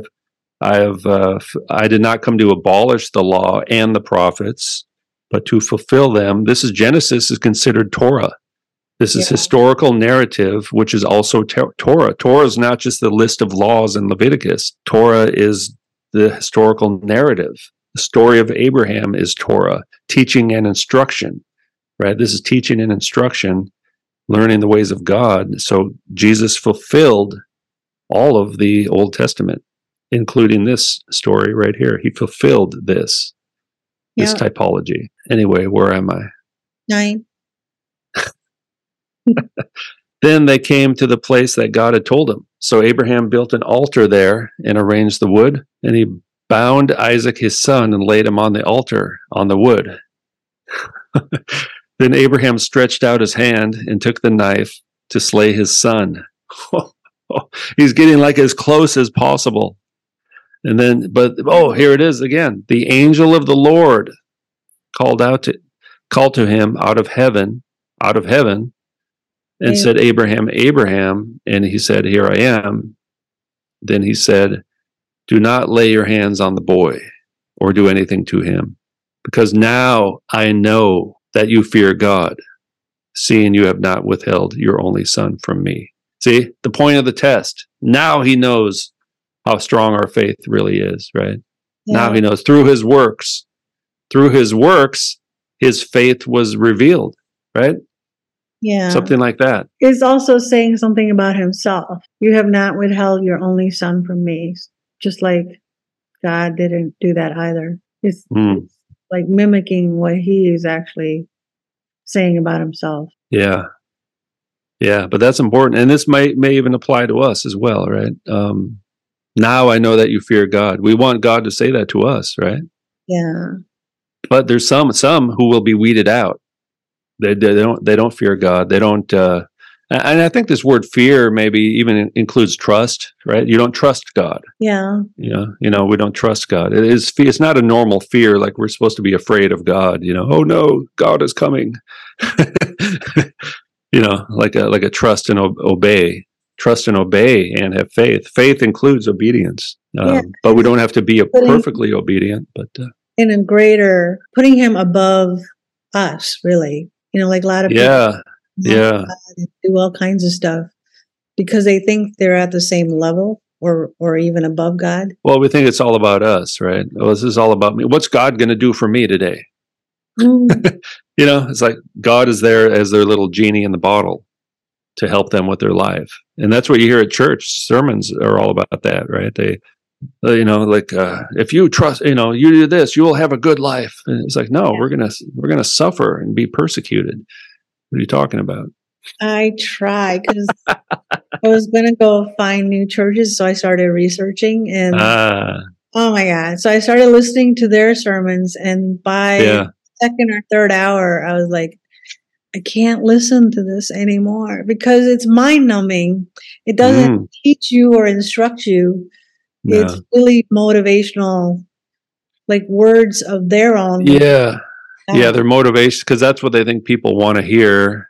Yeah. And they want people to come back. It's kind of a business, I mean, their job is really to collect money. Yeah. Which is sad because we're instructed to gather. That's one of the commandments. We are, yeah. And for me, I go to church, and it may not be perfect, but it's like, it's just it's not the whole the thing is, we have to keep church in its place. It's not like it's not the only thing we do in our walk with God. You know what I mean? It's just part of it, but I do enjoy meeting with the other Christians and talking to them and getting in, then they have some small group meetings here and there, so it's not, like the sermon itself is not like, it's not like Moses coming down the Sermon on the Mount every Sunday. You know what I mean? It's like they do their little sermon, and sometimes I get stuff out of it actually, usually. And, but that's not like supposed to be our only interaction with God or the Bible, that's just a taste of I just wish it was more natural rather than scripted, where they're doing it as a business. I just wish there was like a 24/7 Christian ways to meet each other whenever they want. And it was more natural and serving each other rather than a stage setting, being performance and all of that stuff. That's the part that they're putting on a show for sure. For sure. They're putting on a show to a certain degree, but you never know. There might be some good ones. At least these days you can kind of check their website, see what they believe in, and that's what I started. Even listen to some samples. There's probably some good ones out there, you never know. Well, let's hope. Because if I move into that area, then right now I don't have too many choices to walk around and get them, but in the new area I would. There's literally like 7 or 8 of them very close by. So I've been checking them all out, see which one I'd be able to go to like a black church or something, Yeah, there is one there too. Try that out. They may be a little more honest, actually, to be honest. A little more down to earth, unless they, some of them get quite political as well. It all depends. I mean, I've been through so many different kinds. I just kind of rotate now. It's like, like for me, I just decided to commit to this one. And I have a few options actually, but it's like I'll just commit to it, because you're going to find something wrong with it eventually. But you just keep going back anyway. You keep going either, regardless of that, right? Because we're dealing with imperfect human beings. Ultimately. We're not going to the top of the mountain when you go to church, and they're doing their best. And pastors and preachers are not theologians necessarily. They have a general understanding, but they're not experts on the Bible, actually, really. Yeah, I don't have any issues with that whole thing. My only fear is that getting into a church where there's completely wrong doctrines and getting infiltrated. These days, there's a lot of like lesbian and gay pastors and stuff. And people are proud of that. People are like, yeah, my church has a lesbian pastor, man. This is awesome. Yeah, exactly. Which that is not God. So you cannot go there, but it's insane. Like that's, I mean, it's just insane. It's people are insane. Oh my God. The videos that even come out of these places are crazy. It's insane. I can't even talk about it. But they were just like the pastor, a gay pastor with a woman on stage dancing, but the way they were dancing was like sick, and it was the whole scene was sick. Anyway. Because the truth is offensive to the world. Yeah. Right? So they're trying to please the world. They're trying to get their approval of the sick world. So well, that only shows that people are sick too, though, not just the. Oh, they are. Yeah, it's almost like they're like a hospital that doesn't heal people. It's like, oh, if you're sick, just come to the hospital and hang out, and we'll remain sick. It'll be great. We won't heal you because you don't want to be healed. Right. I mean, I want to see the Book of Acts when I go to church. Like that. It's like going to a gym, and you don't actually have to lift the weights. Just come to the gym and hang out, and you can say you went to the gym. Yeah, exactly. Don't do the work, the pain, because that's painful and it's hard and it's difficult. Yeah. That's what they're doing. It's watered down. But I think there are some people who do want a real church. So maybe there is one. I think there's a lot of them who do. That's what I kind of know. Oh, yeah. We have this, we're created in the image of God. We do have part of us wants that fellowship with God, right? Yeah. And that's universal around the world. I think they are seeking for good leadership. There might be some small church in some rundown building somewhere that's good. I don't know. But anyway, where are we at? 13. Then Abraham lifted up his eyes and looked, and behind him was a ram caught in a thicket by his horns. So Abraham went and took the ram and offered him up as a burnt offering in the place of his son. Abraham called the name of that place, "The Lord will provide." As it is said, to this day, in the mount of the Lord it will be provided. Then the angel of the Lord will provide. Yeah. The promise for all of us. Yeah. And the Lord provided his son, right? Mhm. And then the angel of the Lord called to Abraham out of heaven a second time and said, "By myself I have sworn, says the Lord, because you have done this thing and have not withheld your son, your only son, I will indeed bless you, and I will indeed multiply your descendants as the stars of the heavens and as the sand that is on the seashore. Your descendants will possess the gate of their enemies. Through your offspring, all the nations of the earth will be blessed because you have obeyed my voice." Yeah. Before, the focus was on his faith, and now the focus is on you have obeyed my voice. Yeah. Right? So that's work. Kind of, yeah. But the works are a result of his faith. Right. He's walking out his faith. He's proving his faith. Yeah. There is this concept in the Bible of being tested, and so that our faith will be proven. I mean, there's verses that talk about that. So Abraham returned to his young man, and they arose and went together to Beersheba. Then Abraham lived at Beersheba. Okay. Any other? Now at the end of this chapter, I have a few New Testament references to this as well. Okay. If you want, if we have Yeah. time. Sons of Nahor. After these things, Abraham was told, "Milcah has also borne children to your brother Nahor. Uz, his firstborn, Buz, his brother, Kemuel, the father of Aram, Kesed, Hazo, Pildash, Jidlaph, and Bethuel. Bethuel became the father of Rebekah. Milcah gave birth to these 8 to Nahor, Abraham's brother, his concubine, whose name was Reumah, and who also bore Tebah, Gaham, Tahash, and Maacah." So these are, who are they talking about here? Abraham's brother? Nahor is Abraham's brother. Oh. Okay. Your brother. Okay. So it's basically his brother had a bunch of children. Why is that important though? I don't know. Why now? You know? Yeah. Is that the end? Is that the end of the chapter? Yep. That's strange. How did he come in here though? Because we just did the whole Isaac thing. Nahor's family. Genesis 20. Young men, they arose. I think what happens, this provides a historical background because Isaac marries into this family. That's what it is. Yeah. So chapter 24, these people come back into the story. It's kind of it's a prelude to the story of Isaac.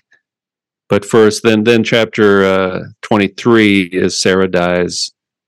And then chapter 24 focuses on Isaac and Rebekah. And Yeah. Rebekah was just mentioned in the thing we just read. So it's telling us where Isaac's wife comes from. Sounds like he married his cousin. So you wanted to look up the New Testament reference to who? Yeah. If I can, let's see here. Yeah. Okay. So let's start out with Hebrews 11, verse 17. You can start at verse 17. So this is, now I don't know if we covered some of these verses before talking about Abraham's faith, but here it's talking about this test. So by faith, this is Hebrews, by faith, Abraham, when God tested him, offered Isaac as a sacrifice. He who had embraced the promises was about to sacrifice his one and only son, even though God had said to him, "It is through Isaac that your offspring will be reckoned." And Abraham reasoned that God could even raise the dead. Yeah. And so in a manner of speaking, he did receive Isaac back from death because he believed that's what would happen. But, I mean, so this is a New Testament commentary, if you will, on what just happened there. So, yeah. And before I even knew about this verse, that's exactly what. Wow. Oh, you didn't know about that, huh? Yeah.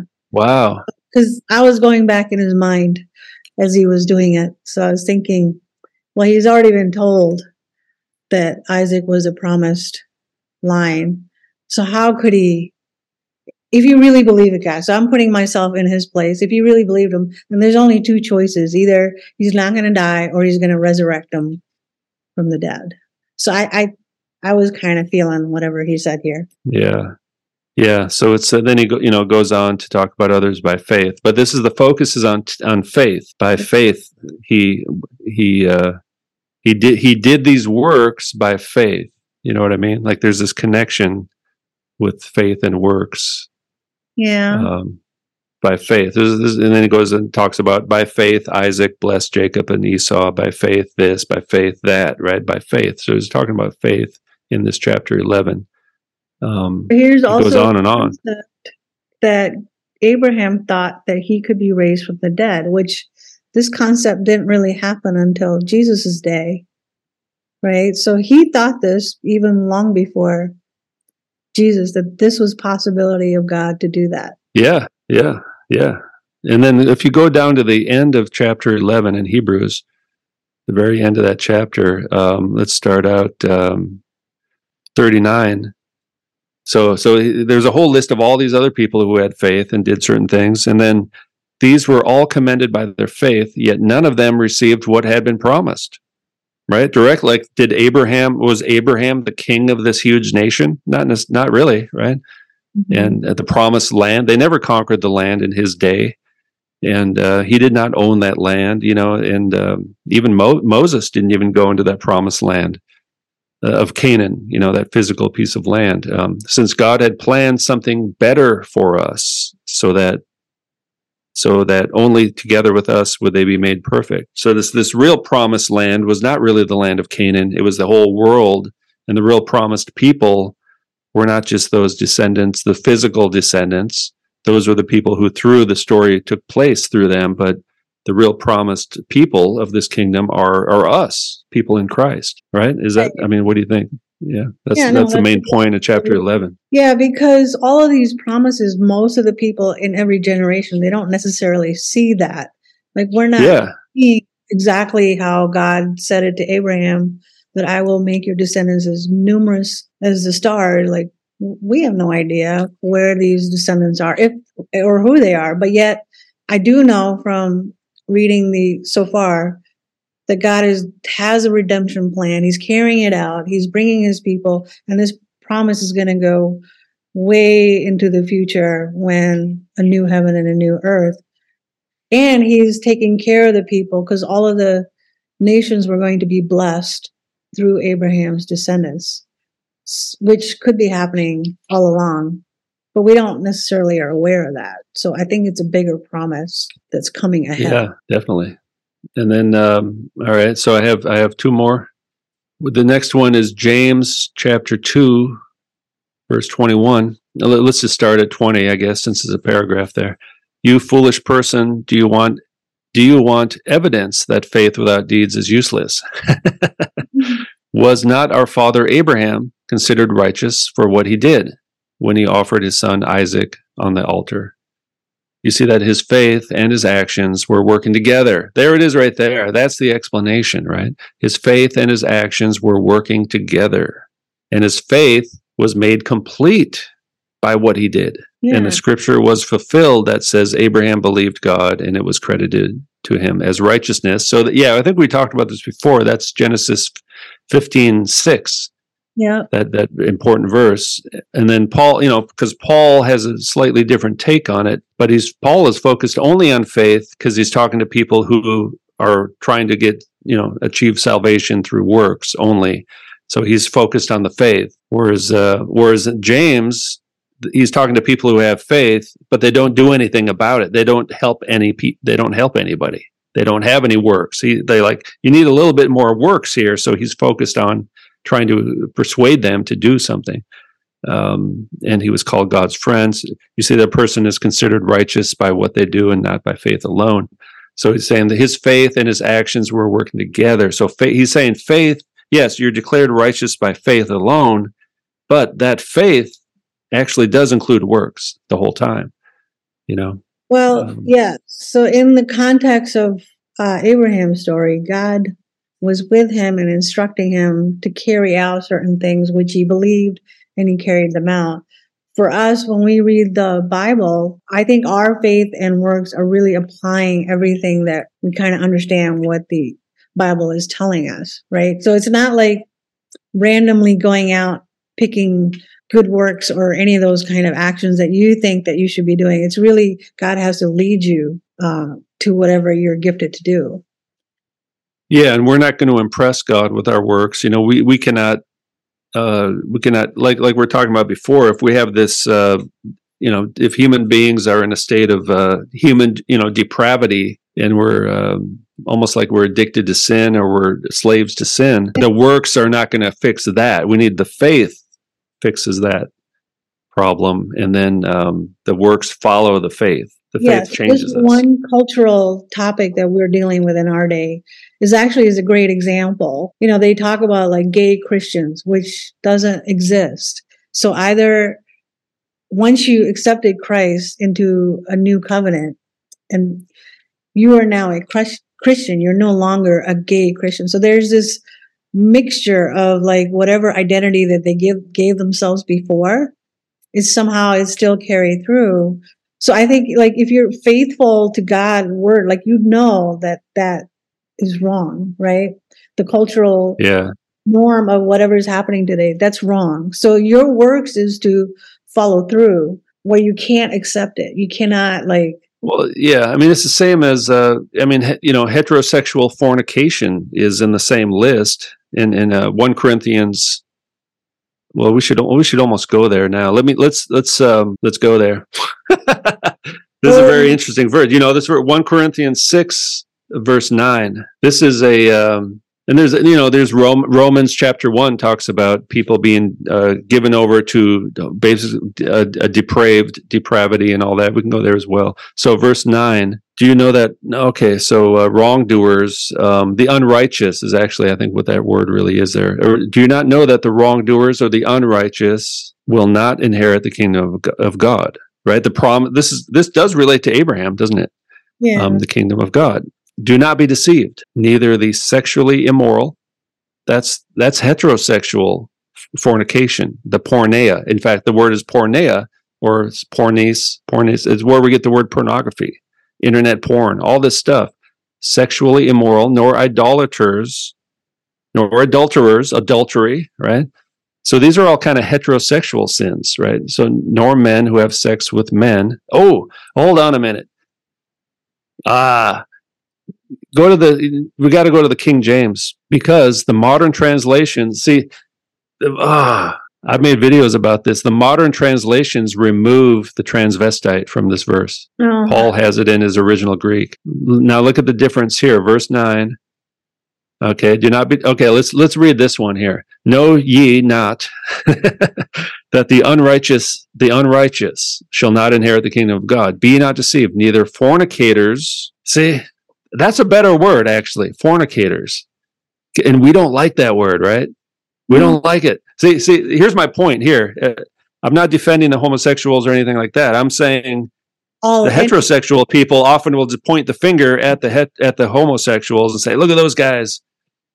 But yet they're practicing heterosexual fornication, or they're looking at porn or something like that. You know what I mean? It's like, so the homosexual stuff doesn't even really directly apply to most of us, because we're not doing that stuff. But what are the sins that we are susceptible to? You know what I mean? Anyway, nor idolaters, nor adulterers, nor effeminate. That's the transvestites. The Greek. I've researched this. The Greek word there is malakis. It's used in the first century to describe transvestites, men wearing makeup, dressing in women's clothing. All right. No Bible translation has translated this right. And the modern translations, including the ESV and the one that you use, is whatever that's called, the modern English version, is and a lot of other ones. Most modern translations do leave this word out of it. They don't even translate the word. Like, how many times in the Bible do they just like, oh, let's not translate that word? Never. They translate every word. Why are they not translating the word for the transvestite? Maybe. And we have a transgender agenda going on in the world right now. I'm not saying it's a conspiracy, but it almost seems like one. Let's just say it is. Or it's a spiritual blindness. Yeah. It drives me crazy. nor abusers of themselves with mankind. So there's the homosexuals right there. He's got that covered. You don't need to list homosexual twice. And what they'll say is, see, they don't understand they had transvestites back then, and they were part of the pagan religions, and there were priests and prophets in the temple. So what scholars will say, oh, it's talking about pederasty, which is an older man like having sex with a younger boy. That's what they think this word effeminate means. No, because if you look at the word, the way that word is used in Greek, even in the Bible and other places, it's talking about transvestites, men wearing makeup and dressing like women. So how effeminate were they? Very effeminate. These are transvestites. These are not just effeminate mannerisms or weak men.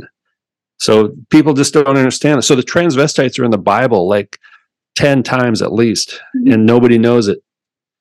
Well, and it's always condemned. It's always condemned as a bad thing. Yeah. Same with homosexuality is continually 100% guaranteed forbidden in the Bible, but so is heterosexual fornication.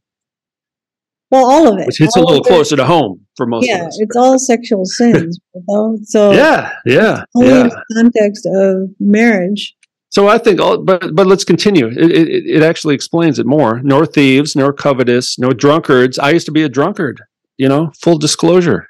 I haven't drank for 32 years. But I have to drink next year because you can't stop drinking for 33 years because then people will think you're a Freemason. Okay. So I'm going to have to start drinking next year. But I have not had a drink for 32 years. But as a teenager, I was a full-blown drunkard.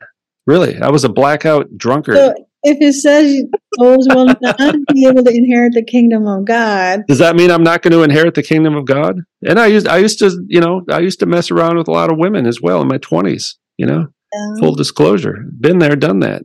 I've looked at internet. I don't know any person alive today that hasn't have sexual sins. Yeah. No. Other than like, but he's saying we should not inherit the kingdom of God. So let's go to verse 11. And such were some of you. Now he's talking to Christians, right? Such were some of you.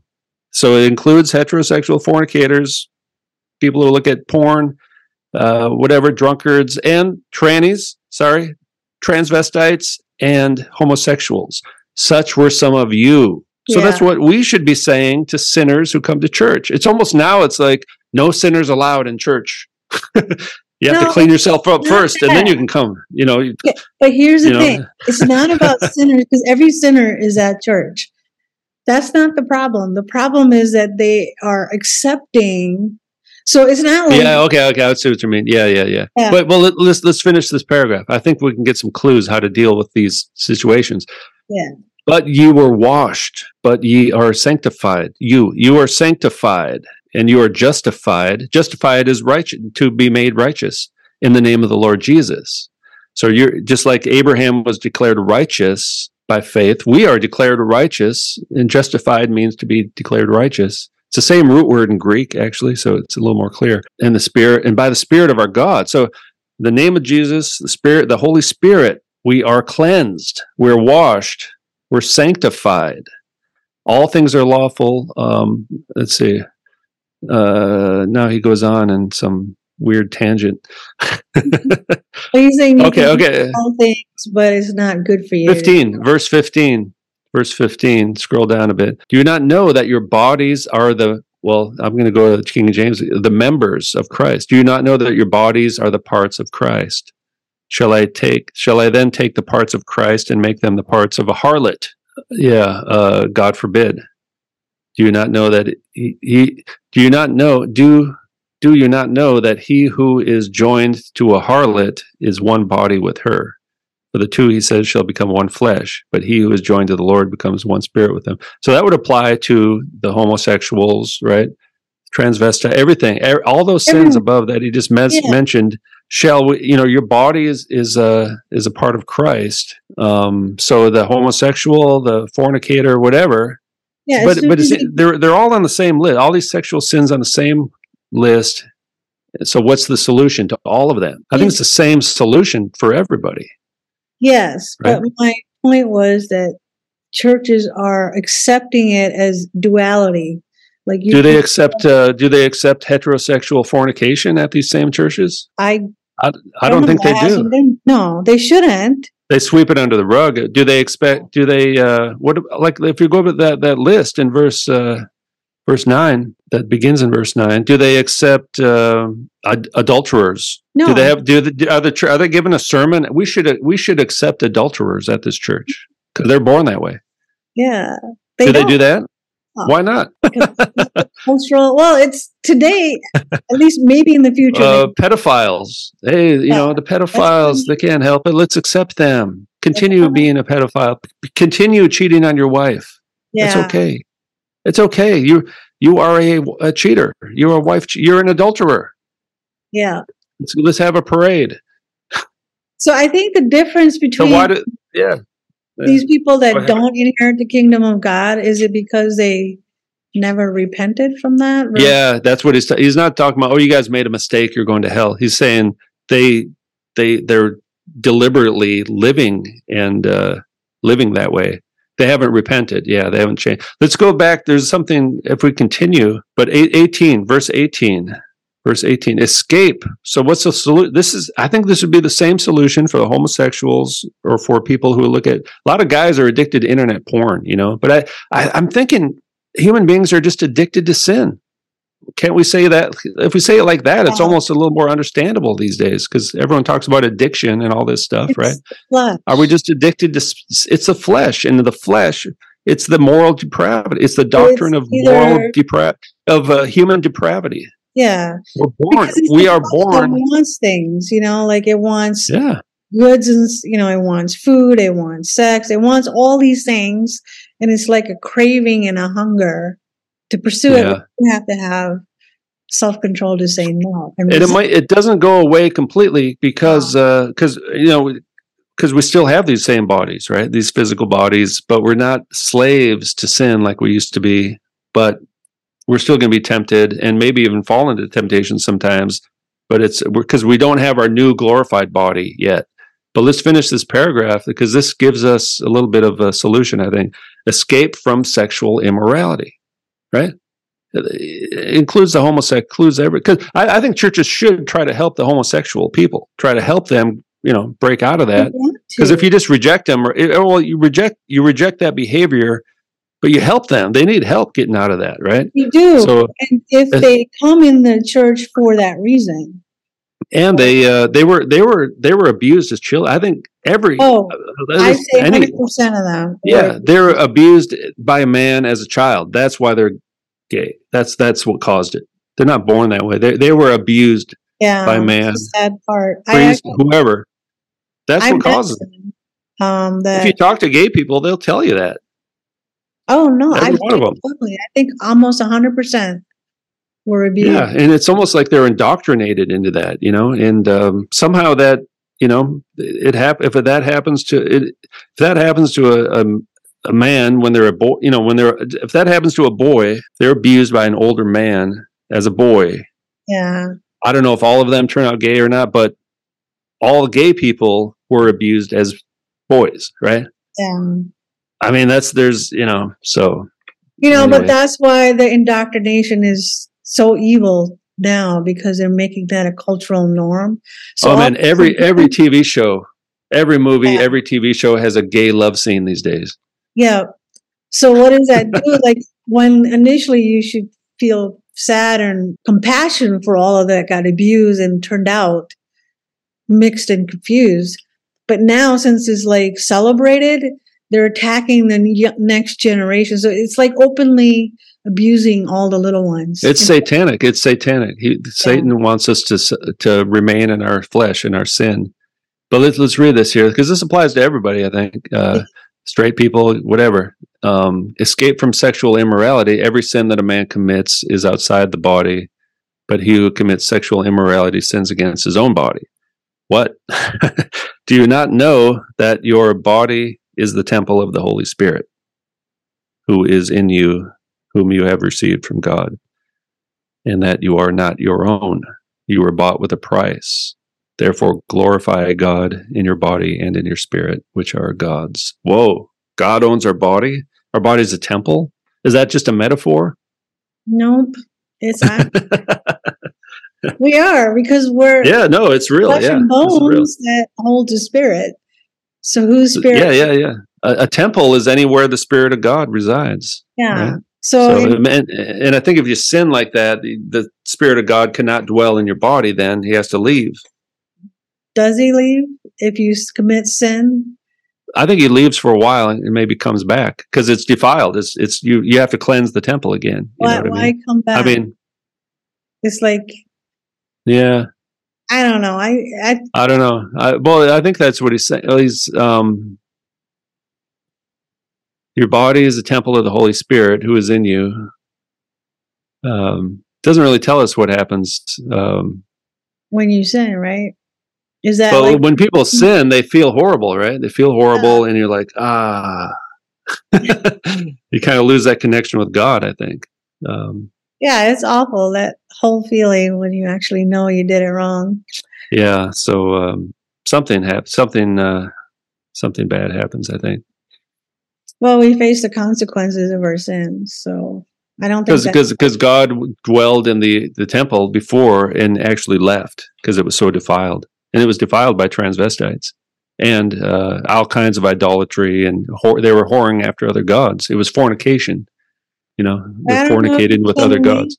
Because in different passages in context where it says, when you cast out demons, if they don't have the Holy Spirit indwell with them, 7 more come back in the, you remember that story? Yeah. So I don't think Holy Spirit can leave your body. I think we can grieve it, but we can't. Yeah, maybe that's what happens. There's some kind of diminishing connection with it. You know what I mean? Sure. Or something. Yeah. There's some consequences. There's consequences. But we're not. There's a difference between, I think a lot of Christians are afraid they're going to lose their salvation, because they sinned, they did something wrong. But the works don't justify us. The works are part of faith, but they don't justify us. Even though James kind of says they do. I think James uses that word in a slightly different way. But we're not 100% perfect. Nope. In this lifetime, although a lot of people claim they are, so maybe they are. I don't know, but it would seem like I'm not yet. Maybe Now I think I have one more. Oh, there's one more if you want. We got off on a little tangent there. You have time for one more? Yeah. Verse, Romans. It's an Abraham verse. Romans 8:31. I don't know how we got it talking about homosexuality when we were talking about Abraham. Oh, I don't. I think it had to do with how the churches allow. Oh, that's right. Yeah. It's just bizarre. It's like, sin. Yeah, let's continue on in sin. I think the point that I was trying to make was the works, because. Oh yeah. The works reflected. So if if they go off on tangent, then they don't have that works. That's embedded. Okay. So this one here, this one's a little less direct, but what it is. So verse 31, Romans 8. Yeah. I'm going to get rid of it. Yeah, we can do away with the Old English for now. I know some people think that's the only acceptable Bible, but I don't. No, this one's pretty close. It just changes the words to modern, so that's why I choose this one. Yeah, I mean that's a big thing. It's a good translation. It's just old. It's old English. That's not the language we speak these days. Yeah. You know what I mean? verse 31. What then shall we say to these things? If God is for us, who can be against us? He who did not spare his own son. See this phrase right here, verse 32. That's pretty much exactly what they said in Genesis 22 regarding Abraham and his son. Yeah. So this is talking about God and Jesus here, right? So it's exact same language. Yeah. He who did not spare his own son, but delivered him up for us all, how shall he not with him also freely give us all things? Who shall bring a charge against God's elect? It is God who justifies. There's that word justify, which is also related to righteousness. Yeah. And the opposite is unrighteous or wicked or there was a word they used in the previous one. There's a lot of different English words, but the Greek is basically the same. So it is Christ who died, yet who is risen. This is a good one. Verse 35, who shall separate us from the love of Christ? Shall tribulation or distress or persecution or famine or nakedness or peril or sword? As it is written, for your sake, we are killed all day long. We are counted as sheep for slaughter. So anyway, it's just kind of a indirect, it's kind of a veiled reference. You might not notice that, but it does relate back to Abraham and Isaac. With this terminology is showing that it's a typology of this. I think the whole Abraham story with Isaac was about Jesus and what's happening here. But it's also promises right here too, that we're not going to be separated from God despite tribulation, distress, persecution, famine, all this stuff that's coming up. Or what does it mean by nakedness? Why did they add nakedness? Well, that's kind of a that means that you're poor. Yeah, it's not a good situation to be in. You can't, you don't even have enough money to buy clothes. You're homeless, basically. Yeah. Now there's one more. What did I just click on here? Oh, let's go to John 3:16, famous verse. Which is very interesting if you read the whole thing. We don't have to do that now, but we should. Let's continue. Let's read John 3. Just go to John 3 again. You know how I see. I'm not like a one verse kind of guy. You know what I mean? A lot of people are, but the Bible's not just a bunch of parables. That you can just take one verse. We have to read the whole thing in context. So we're going to do something that everyone knows John 3:16, but they don't know the rest of the paragraph. So let's read this whole paragraph, and it does relate to our topic today. For God so loved the world that he gave his only begotten son, right? Very similar to what we saw in Abraham. Yeah. So that whoever believes in him should not perish, but have eternal life. Sounds like a pretty good deal to me, but I guess some people disagree. I don't know. Verse 17, for God did not send his son into the world to condemn the world, but that the world through him might be saved. Yeah. So I see, I think the world's already condemned. Like we all start out condemned. The world is condemned. Well, the world is condemned. He came to save the condemned world. Okay. I think he already has, so that we inherit. Salvation is out of the zombiness that the whole world is already living under. They're the dead. They're the walking dead, literally. But they're still here. There's still a lot of them. Yeah, but remember the promise of Adam and Eve, what God said, that if you eat of the fruit of the tree, you should surely die. That was the first and only commandment in the beginning, telling what happens to humanity if they were to eat that forbidden fruit. So now, because of Jesus, taking us out of that into himself, the salvation. So all those that are people that basically they're already the dead, the condemned from the day that Adam and Eve sinned. And Jesus is just snatching people away from that death to himself in all these generations so far. Did I go off on that? Let me throw you I agree. Let's just throw a real curveball right here real quick. Go to, maybe in a different tab. Go to Jeremiah 17, verse 9. You can just, this one verse will do for now. I just came across this yesterday. 17, verse 9. You're going to do one? This is a rare doing one verse. The heart is more deceitful than all things and desperately wicked. Who can understand it? Actually, you know what? It's in the ESV, it says desperately sick. I'm not sure what the Hebrew is there, but the heart is deceitful above all things and desperately wicked. Yeah. So, I mean, that's our situation that we're born into. Yeah. And now what's this word here? Yeah. So anyway, so that's our situation. That's the condemnation, We're sick and dead.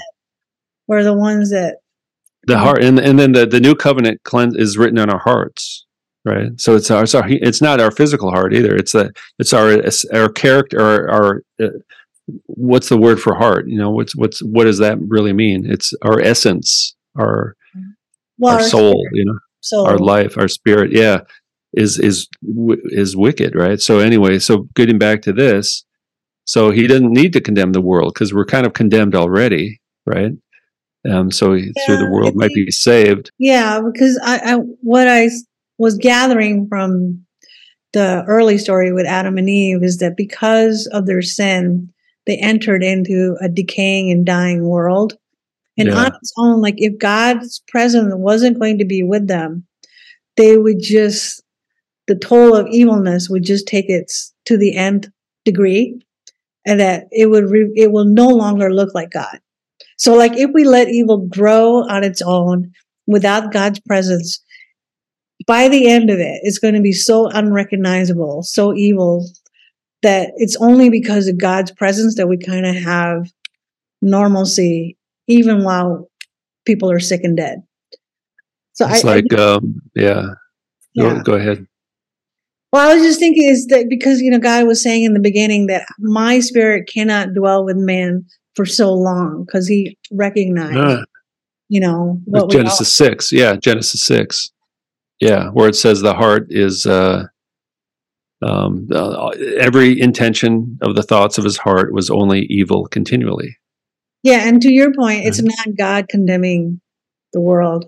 He's actually trying to delay the decayed death, until he takes the final stand at the end.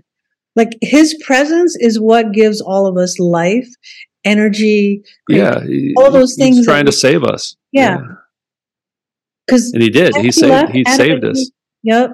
Had he left Adam and Eve by that time, like on their own, within the first generation, it would have been done. It was only through God's grace that, their family line tree continue in the whole storyline. But the plan was there. And we see that in Genesis 3:15, the seed will defeat the serpent. Yeah. The serpent who brought all this sin and death into this world. Let's finish off this John 3 paragraph. Go back up to 3:18 now. He who believes in him is not condemned. See, we are condemned before. Yeah. He who believes in him is not condemned from the judgment, right? The future end times judgment. We will not be condemned. But he who does not believe is condemned already, because he has not believed in the name of the only begotten Son of God. This is the verdict. So this is like legal terminology, right? You're sentenced to destruction. Eternal. Yeah. Sorry, you've been sentenced to eternal destruction. Yeah. Because you didn't believe. Yeah. This is the verdict, that light has come into the world, and men loved the darkness rather than the light, because their deeds were evil. See, we see this in 2 Thessalonians 2. It says the same thing. That's why you can't wake people up. All these truthers trying to wake people up. Oh, they just need more information. No, they don't. They have no interest in the truth at all. Yeah, they love the darkness. They love the lies. Sorry, go ahead. But this amazes me quite a bit because, like they're professionals, they're educated, from the dumbest to the educated. They love the darkness more than the light. Yeah. I mean, you can take some of the great men, that are very wealthy and educated and all that. Like the whole, they're deceived. They're condemned. They're condemned to be deceived and suffer the mark of the beast. Yeah. That's judgment. That's a judgment. Let's just finish this off real quick here. For everyone who does evil hate the light, or the truth, right? And does not come to the light, lest his deeds should be exposed. They don't want the truth, but he who does the truth comes to the light, so that it may be revealed that his deeds have been done in God. There's kind of a correlation there with the faith and the works and all that stuff as well, right? So anyway, to me, that explains what's going on today. Why are people so brainwashed? It's because of this. But what? Because of this. Yeah, but because this is the important part, because their deeds were. Yeah. They want to keep looking at internet porn. They don't want to go to church. They don't want to pray. They don't want anything to do with God, because God's going to tell them to stop doing the stuff that they like doing so much. Yes, right? it's sometimes, but they're not all into these kinds of things. There are unbelievers that are living in their own light or reality. Well, there's secular humanists, Yeah. which is not going to end well either. That's what most truthers are, secular humanists. If we just wake people up and we'll create a new government and we'll create a new world ourselves, Yeah, we'll create our own utopia. We'll create our own economy. We'll create a utopia. You We'll know, get it right this time. that I always wonder, like, since they know that all these things are wrong and they talk about it, but yet there's never been a big community saying, hey, let's just pray against all this evil. It's the human heart is the root of the problem. These things are all symptoms of the human heart. The evil in the human heart, everything else is a symptom, including this and all the deception and all the, I don't know, you can't see that. I'm doing this. the vitamin, the vitamin shot, the vitamin shot, everything is a symptom of the human heart being corrupted and evil. And people love the darkness more than the light. So, I mean, you can try to wake people up and whatever, but not everyone's going to come to the light because they don't want their deeds to be exposed. I mean, I have tried for some. They don't want to. In fact, it's kind of a boomerang effect. I'm the one who gets thrown the darts if I. Of course. Well, look what happens to all the Christians. They were all persecuted in the past and even now. And but I think it's important still to try, because when they reject the light, then they're kind of condemned. It's like the wheat and the tares. They're separated into the tare category. Unfortunately, I don't think they know that they're a tare. I think they don't know the problem. See, people don't understand or believe the problem that we face. Just being alive, we're in a certain situation. They don't realize that we're going to be condemned if we're not saved. By default, the default setting is condemnation and judgment. Age of Adam, right? Adam. This concept is only the Christians understand this. So, like the stuff that we're talking about right now, of the sick and the dead and condemnation and judgment. This is only what the believers understand, not the unbelievers. They have this terminology doesn't exist for them. So yeah. So how do you reach them? I don't know. At least for some people. I mean, I feel like the only, I do have a positive story. One person that was in between or not sure, suddenly out of the blue said that she wants to be baptized and she's ready for it. And that's good. She's ready. Yeah. I think the process of being ready for people can be kind of a painful, event, like they say with the people who drink, they have to hit bottom, right? Yeah. And that's kind of what happened to me, and you just get sick of it after a while. You're like, I've tried everything. And a lot of people try to improve their lives on their own power, and then they find out they cannot. So God is kind of like the last resort. It's a last option. It's like, I've tried everything else, and I'm still stuck in this situation. I guess I'll try God. There are people that have these issues where they do try God. Or they choose not to. But then there's some people who never experience these things to even want to reach out to God. So what about? Yeah.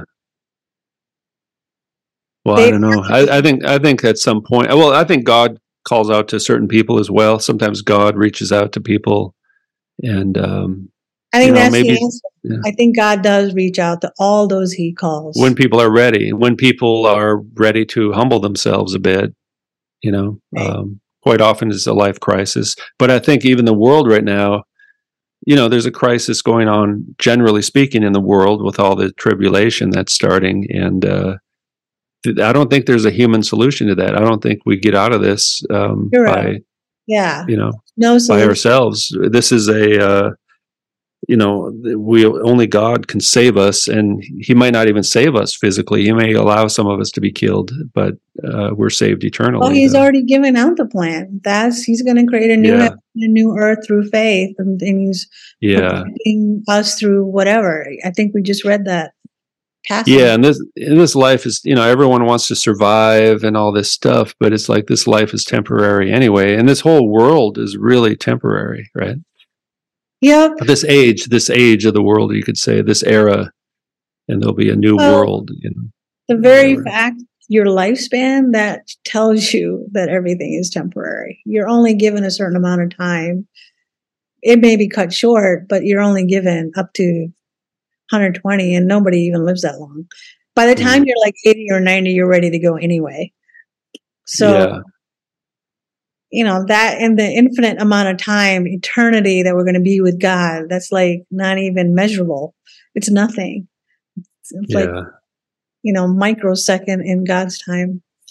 So I think as the situation heats up with these end time stuff, if that's what's happening now, then people really have to make a choice about God and start to Well, that choice is already, I think, is laid upon people every day.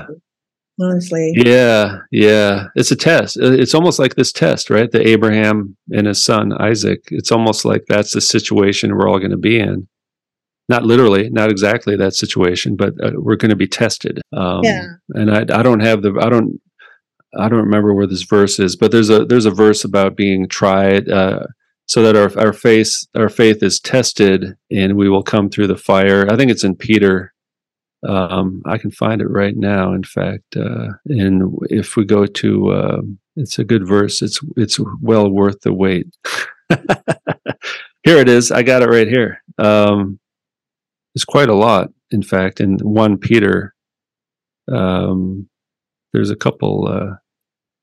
1 Peter chapter 1, verse 6. In this you greatly rejoice, even though now, if for a little while you have had to suffer various trials, in order that the genuineness of your faith, which is more precious than gold that perishes, though it is tried by fire or tested by fire, may be found to result in praise, glory, and honor at the revelation of Jesus Christ, whom having not seen you love, and in whom, though you do not see him now, you believe, and you rejoice with joy unspeakable and full glory, receiving as a result of your faith the salvation of your souls. Whoa. Pretty amazing, huh? Yeah. It's not. Yeah. So 1 Peter is a lot of the letters of Peter are especially about tribulation and how to kind of endure that. A good book to read now and then these days, I think, but testing and well, hopefully we won't fail this test, because once we pass, it seems like we inherit everything. So tested the genuineness of your faith. See, our faith has to be tested to see if it's genuine.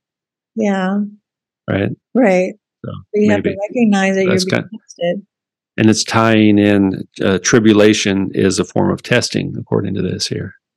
That I think is going to require a lot of faith and trust in God to get through that. Yeah. And then, okay, you want one more? 1 Peter 4. 1 Peter 4:12. Beloved, do not be surprised at the fiery trial or ordeal that is taking place among you to test you, as though some strange thing happened to you, but rejoice insofar as you share in Christ's sufferings, so that you may rejoice and be glad also in the revelation of his glory. If you want to read the whole thing. But it's another instance of rejoice when you are tested and facing persecution and all that, which is not my first response to tribulation. I don't like it, but if I read the Bible, then it tells me to rejoice, and I can see the big picture of the whole purpose of it all. So when that becomes faith plus works, when you don't like it, you know it, but you know the word of God and you endure it, that's works. Yeah, that's your faith being tested and being proven. There is a verse somewhere, I don't know where it is right now, about proving your faith as well. The genuineness of your faith, right? So So it's a way for God to weed people out, I think, a little bit as well, and to help us grow, help to prepare us to enter into this eternal kingdom, right? I think all of this is really for preparation. Sanctification. Yeah. Yeah. Because So without, like, Abraham didn't have the Bible, so he had the faith and he carried out what God told him to do. But yeah, because I'll go ahead. Just because this is kind of, I think it's written for every generation and us, so we can handle what's going to happen in whatever way that's going to happen. Yeah, and also kind of how to respond when we are faced with tribulation. I don't think we can stop it. What's going to happen? We cannot stop it because it's part of biblical prophecy. And that's, a lot of the truther community, they want to try to stop what's going to happen. It's like, and I think part of that is because they're not ready for what's really happening. They don't know what's really happening. I got sucked into a little bit early in 2020 because Oh, yeah, me too. Yeah. Yeah. But then I realized, wait a minute, this is going opposite of what the Bible says. So then it was pretty shocking. And 2020 was a shocker. That was shocking. That was really shocking. So I responded in a kind of a natural way, not in a spiritual way. Right. Just in the last year and a half, I've taken a more spiritual approach to the whole thing, which is not going to be popular. You know what I mean? People don't want to hear that, really. People don't want to hear it. People want to rise up and fight a conventional war, but we're not in a conventional war. It's a spiritual war. It is. And I think even if we were given more time, it still has to be fought spiritually. It cannot be kinetic. But that won't stop them, I guess. That's why I always want to pray. I think the book of Joel is right on point, tells you what to do. If people do it, things are good for a while. And when they forget, it goes back to bad. So people have forgotten that. That's why we're seeing everything now. Yeah, it's kind of a judgment. Yeah. God allows Satan to do this to deceive people. It's Revelation. That's what I see when I read the book of Revelation. I see God opens the abyss. The beast comes out of the abyss. It literally says that. The beast comes out of the abyss to deceive the people. And that's kind of what I see going on in the world. I don't know. Yeah, there is great deception for sure because they're buying into all the lies. But at the same time, the stuff where Satan's plan is genocidal and all these things that are happening, I think that is Satan doing it, not... Imitating God, imitating Sodom. Imitating what God. I actually made a video that I have to edit about this, and I think it's Satan imitating God.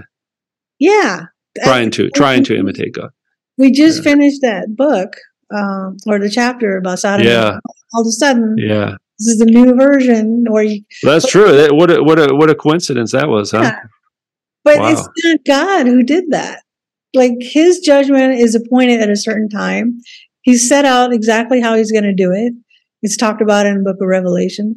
So all this stuff that's happening now, it's the same story. Like, why does God allow all this evil to keep happening where people are just doing all kinds of stuff? Where in the Old Testament, he was taking very quick judgment against anybody who sinned a certain way. Judgment was immediate, but now it's not. So all this. That's true. Yeah. Thing that's like sort of going on, that's all Satan. We can't attribute to God. Yeah. Well, but God uses Satan for judgment as well, I believe.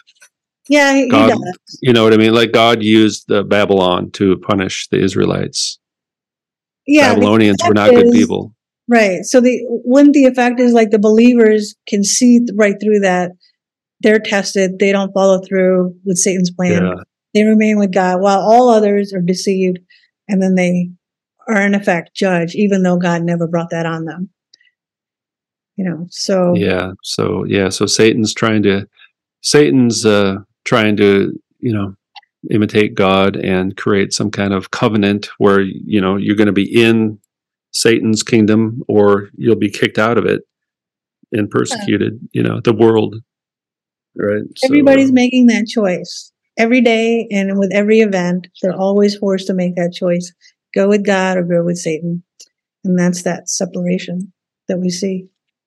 Seems like it. I, Yeah. It's. I pray for all those people that are damaged in Hawaii. You know, there are a lot of them that went through horrific stuff. So I I mean, pray. it almost seems like they can just do this anytime they want to, anywhere. Oh yeah, Is this my first thought about that was that this is practice.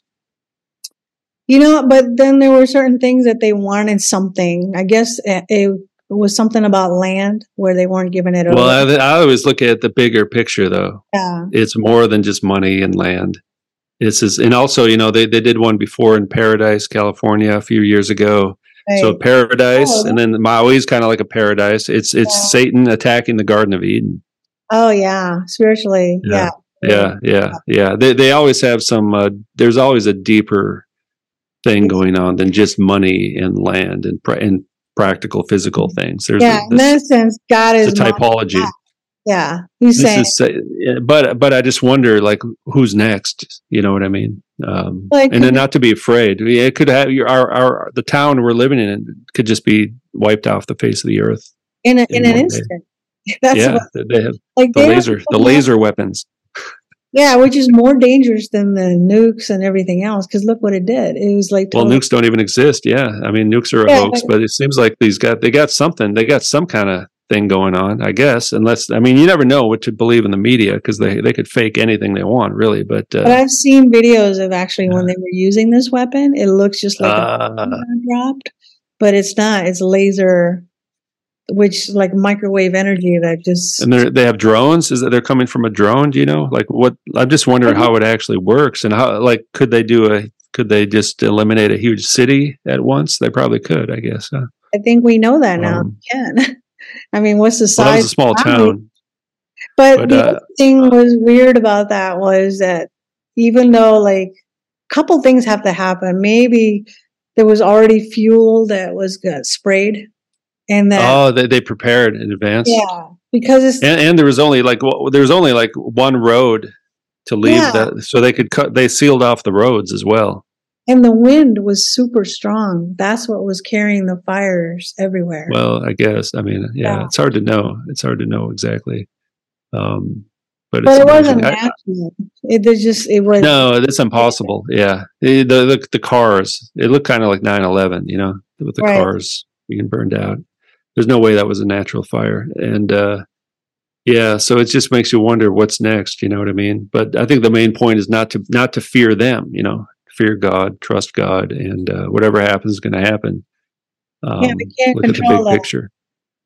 Yeah. Yeah, I mean, if are they just going to wipe out lots of cities that way? You know what I mean? And then they could even tie that into the alien. It almost looks like an alien attack, right? I mean, they're getting ready to. I think they're getting ready to introduce some sort of alien. Yeah, well, I mean, maybe it's a test because you get these lasers coming down. Why don't they just show the actual lasers coming down and say, "Hey, this is an alien attack"? Maybe that's what they'll do next time. I don't know, but because I think humans can figure out right now that it's microwave energy people can do. I think what's coming with the aliens is going to look supernatural, where they're going to be deceived thinking that godlike beings are coming to Earth. That's the new gods are in town. Yeah, because I remember we were talking about like the destruction with the Great Flood and then Sodom and Gomorrah and some others.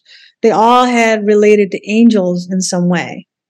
Yeah, strange flesh. Yeah. Unlawful flesh or something like that. Yeah. So then to me, I think that kind of clicked that maybe that's the end time perception is to bring that connection between angels and humans once again. There is some stuff about this, the way a demon will connect with a person, and there's a way to, they seem to have some kind of bacteria type of thing where the angelic bacteria, it's pretty strange. I know some people working on this thing, and it's this is like their main focus. There's some weird stuff going on with this. There's something real about this, and they're telling us, but nobody sees the symbology except for one guy that I know sees it. who I Well, think has the gift of prophecy. if you think about it, all those demonic spirits that are disembodied spirits that just kind of hang out and possess, right? They have nowhere else to go since it wasn't part of God's plan. So they are not with God and they're not the human form of dead waiting once they connect back. So I think in the future, I think this whole thing that's been happening with human history is, with all the technology, is to somehow give life to these demonic spirits, whether it's through possession in a new way, like AI, whatever. Because using technology. Yeah. Exactly. Yeah. That's what's happening. Yeah. So the future is going to look like the past that we're reading right now, before the flood. So. Yep. Yeah, and they're doing it. They've been doing it a while. I think a lot of these celebrities and the government, these people are not exactly human. Nope. You know what I mean?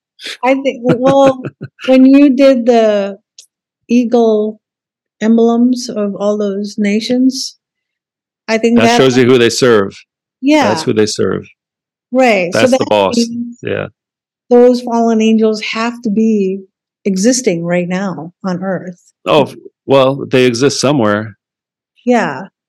But why would they be choosing all of that connection if they aren't already part of these very powerful, very famous people? Why inhabit like some homeless guy on the street when they could go after? Exactly. Yeah. Be a celebrity and be worshipped as they're promoting idolatry and tyranny and all the things they love. Yeah. So sin and strange flesh. Yeah, like strange flesh is becoming like law. Right. The pride kind of stuff. That's all strange flesh, isn't it? Yeah. It's the image of the beast, right? It is, but even human to human, we're still the same flesh. It's the strange flesh. I think it's beyond Stranger Things. Yeah. More than human. Oh man. All right. So we covered a lot today. So I know this is probably one of our longest ones. It shows you can almost talk about anything, really. Like whatever chapter you read in the Bible, you can kind of go off on any tangent you want to. Really. We're very good at that. At least I'm very good at that. So maybe you, the audience, would have to tell us if you're distracted by us. We're all over the place. Well, some people will be like shocked, like a normal Christian who would be like, "What are these people talking about?" And then So. Yeah, like we try to keep it straight and narrow, but there's always so much stuff. Well, no, you never want to do that too much. We want to get to the truth of the matter, right? And the truth is stranger than fiction, really, or about the same, I guess you could say. So. It's the X-Files. It's very supernatural and it's a huge puzzle, and I think you're doing a good job deciphering. The X-Files was a documentary. Yeah. Well, we're pretty much going to be living in the X-Files very, very soon. Yeah, I think we are already. Yeah. So anyway, all right. Well, thanks a lot. That was good. Yeah. And bye. Bye.